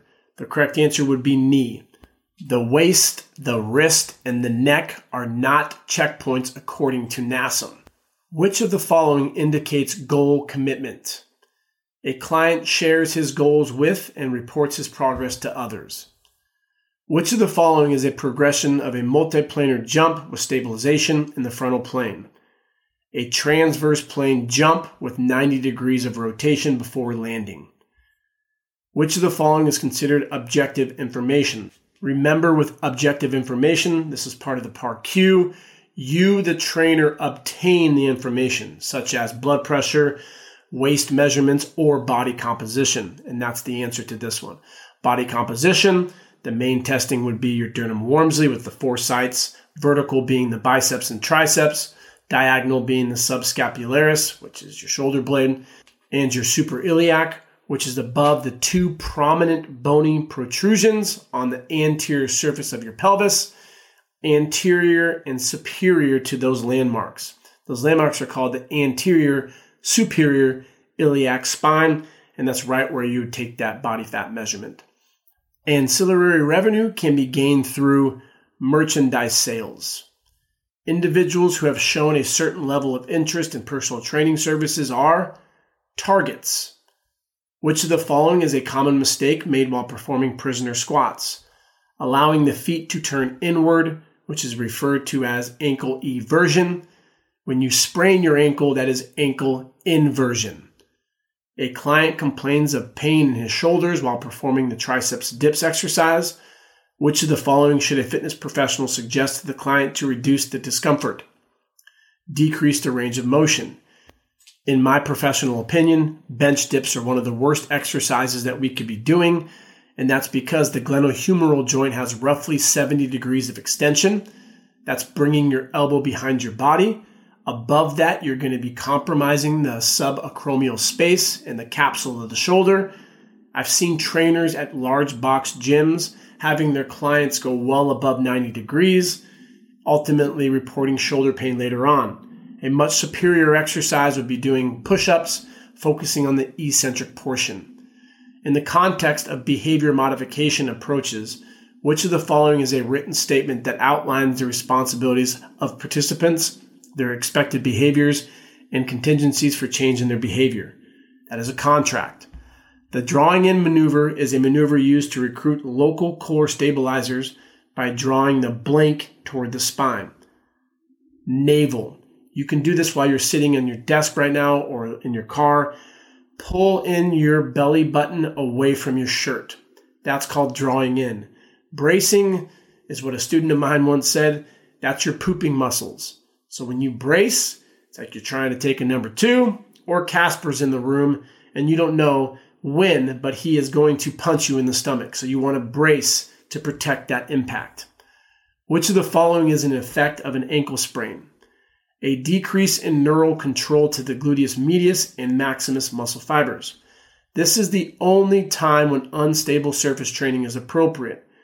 We've trained a lot of athletes at Santa Monica at one of our gyms, and it's common to have the athletes experience a sprained ankle. Very quickly, we will have them do exercises, one set, maybe 10, 15 seconds worth of time on a Bosu ball or an Eric's pad. This will help reestablish that neural control and expedite the healing process. Which of the following is the main difference between problem-focused coping and emotional-focused coping? Unlike emotion-focused coping, problem-focused coping is used when the problem is responsive to change. Which of the following glands is called the master gland of the endocrine system because it controls the functions of the other endocrine glands? That is your pituitary gland. The endocrine system is referencing hormones and how they're released from the host gland, one of the 14 systems of the human body, and we go over these in detail, part of the Show Up Fitness CPT. We are almost there. 5 questions left. Facilities that are high-end and focus on niche market segments are blank facilities. Those are boutique gyms, like the ones we have at Show Up Fitness. All of our gyms charge between $125 to $250+ per hour. We strategically place our gyms around equinoxes. There's 109 equinoxes to date in 2023, with the goal of expanding to over 200. Each one of their gyms, they've invested hundreds of thousands of dollars into market research to essentially pre-approve the market, and all the members that go to that gym are making well over $250,000. Our small boutique gyms allow for 3 to 5 trainers to build a book of business training between 20 to 25 hours per week, making well over $120,000. For our gyms, that is our mission. We want trainers to be able to train, which is considered full-time, 20 to 25 hours per week, and create a stream of income that is 60%. And then focus on online, which will be another 30%, and then have another stream through referrals, through guides that you're selling, nutritional consultations for another 10%. This will allow for a sustainable career, and if your clients leave town, you will not be affected. The problem today with too many trainers in the corporate industry, they burn the candle at both ends. They get there at 5 a.m., they leave at 10 p.m., and it's not sustainable. At Show Up Fitness, we're creating careers, not just textbook trainers who quit within the first year. If you've never been to one of our gyms and want to stop by, shoot us an email, info@ShowUpFitness. We'd love to meet with you, shake hands, smile, drink some whiskey, and have great conversations around how we can better the fitness industry. In which of the following situations should a certified personal trainer refer a client to a medical professional? When the trainer becomes aware of an undiagnosed hypertension. Blank trait does not change over time. Stable. When a client performs a shark skilled performance test for lower body agility, which of the following would result in a penalization of 0.1 seconds? Your hands falling off the waist. The other ones would be not returning to the center square, jumping into the wrong square, or having the non-hopping leg touch the ground. The upper body agility test is referred to as the Davies, with your hands 36 inches apart, tapping your shoulders with the opposite hand for 15 seconds. The total amount of work performed within a specific period of time is known as training volume. When it comes to optimizing hypertrophy, we need to take a look at the three most important factors, which are referred to as VFI, volume, frequency, and intensity. The last question for the Show Up Fitness Study Guide: during phase 3 of the OPT model, a client is suggested to perform horizontal loading with blank rest periods, 0 to 60 seconds. If you would like to learn more about hypertrophy, the mechanisms of hypertrophy are STD, that's the acronym that I came up with, metabolic stress, mechanical tension, and overall damage.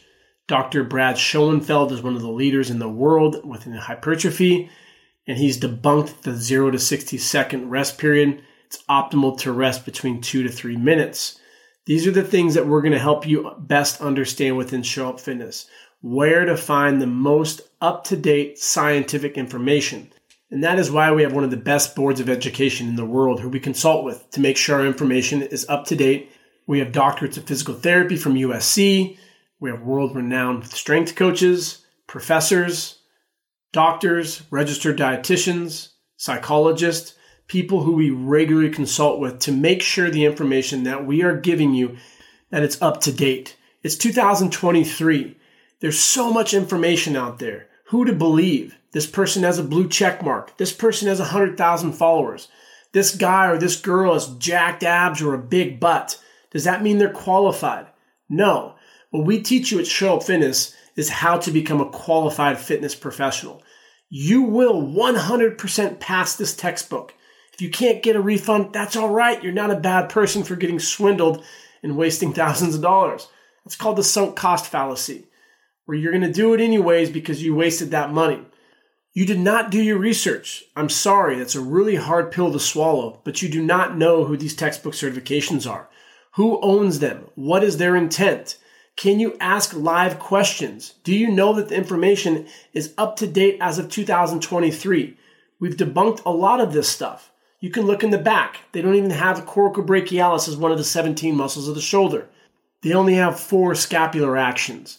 They scare people into thinking that they're dysfunctional and try to fix them with foam rolling and stretching, which is outdated. The syndromes have been debunked numerous times. Dr. Jonda was an amazing physical therapist, but the information is not accurate. So we shouldn't be telling our clients they have upper cross, lower cross, or any type of syndrome. Think about it. How do you think that individual is going to register someone saying you have a syndrome? We need to stop scaring people and promote positivity within our profession. You can tell in my voice this fires me up because there's not a trainer, coach, or company out there that is challenging the dogma within the fitness industry and these textbook certifications. If you want to turn your passion for fitness into a career and help people, you should be able to do that. I have so many emails where people reach out to me, Chris, I'm certified. I have no idea what the hell to do. How do I program? I have imposter syndrome. It's like I wasted all this money and I'm back at step one, but I'm even more confused. How do I assess someone? How do I sell personal training? How do I start my company? Should I open up a gym? Should I hire an online coach? These are all things that Show Up Fitness provides for you. Once you pass this exam, get into our Show Up Fitness CPT. The first 30 days, I guarantee you will learn more than any textbook certification, money back. Once you complete that, we will get you hired at any gym. We'll help you with your resume, interviews. We'll do mock assessments to help you build your confidence. We have weekend seminars where you can learn hands-on, but our online portal has the classes that are live and then recorded, put it onto our app. So there's no excuse where you cannot constantly be learning with the most up-to-date scientific information. If you want to learn more about nutrition, our Show Up Fitness Nutritional Coach program is the best that's out there. You get to work with an RD, that's a registered dietitian. If you want to learn more about strength and conditioning, we can get anyone to pass the CSCS. That's easy. More importantly, we'll help you become a qualified strength coach. If you need mentorship, I can help you. There's business coaches out there that will charge over $12,000 for 2 months of mentoring. I will elevate your business 100% guaranteed, and you'll get a chuckle out of it. If you want to learn from physical therapists, we provide that as well. Am I annoying? Absolutely. I know that. I rub people the wrong way. My personality may not mesh with you, and that's why we have other instructors. If you want to learn more about programming, sit in the class with Katie.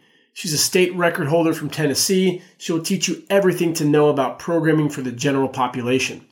If you want to learn how to regress and progress and also come up with creative exercises, Josh is your man and he's from Atlanta, Georgia. If you want to learn more about anatomy, Professor Travis, he'll teach you everything from lower body to upper body, even if you want to know where these overactive and underactive muscles are. If I'm too much for you, Megan will help you pass. We have this in Spanish with Jorge. We have an Equinox instructor who's Tier X, which is the highest that you can go at Equinox. Teach classes every Tuesday on how to thrive in the environment at an Equinox.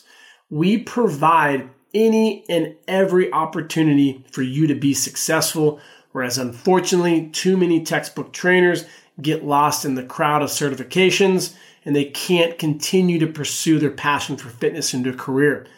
I want to help you. That's my goal. I know I can help you. The only request that I have, if you read my book and you enjoyed it, please leave a review on Amazon.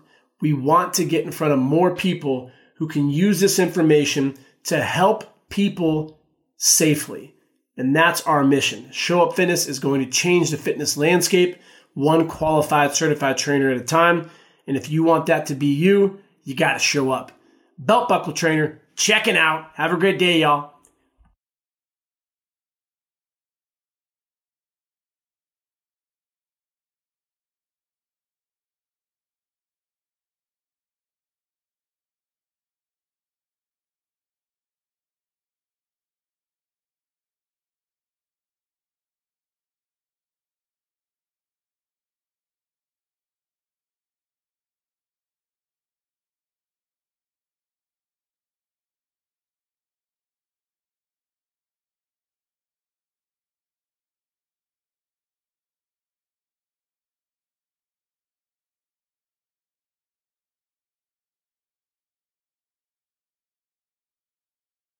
Howdy, everybody, and welcome back to the Show Up Fitness Podcast. Today is episode number 14, and it's a special one only for those that need to pass NASM, though. Otherwise, do not listen to this. This will be 3 hours of bullshit, helping those that cannot get a refund pass NASM, because this is our study guide audiobook version. We are packaging everything that we have at Show Up Fitness, our quizzes, audiobook, study guide. We have live calls that are recorded to help people pass NASM in 7 days. Yes, you heard me, 7 days. We've helped people do it in 2 days. Focus on what we tell you so then you can get into learning how to actually become a qualified, certified personal trainer. We just hit a humongous milestone of Show Up Fitness, our 100th certified personal trainer internationally in North Africa, Morocco. And this is a really big deal because we are now that much closer to getting our accreditation. You need to apply, you need to go through the process, and one of the steps is to have 100 CPTs, and we now have that.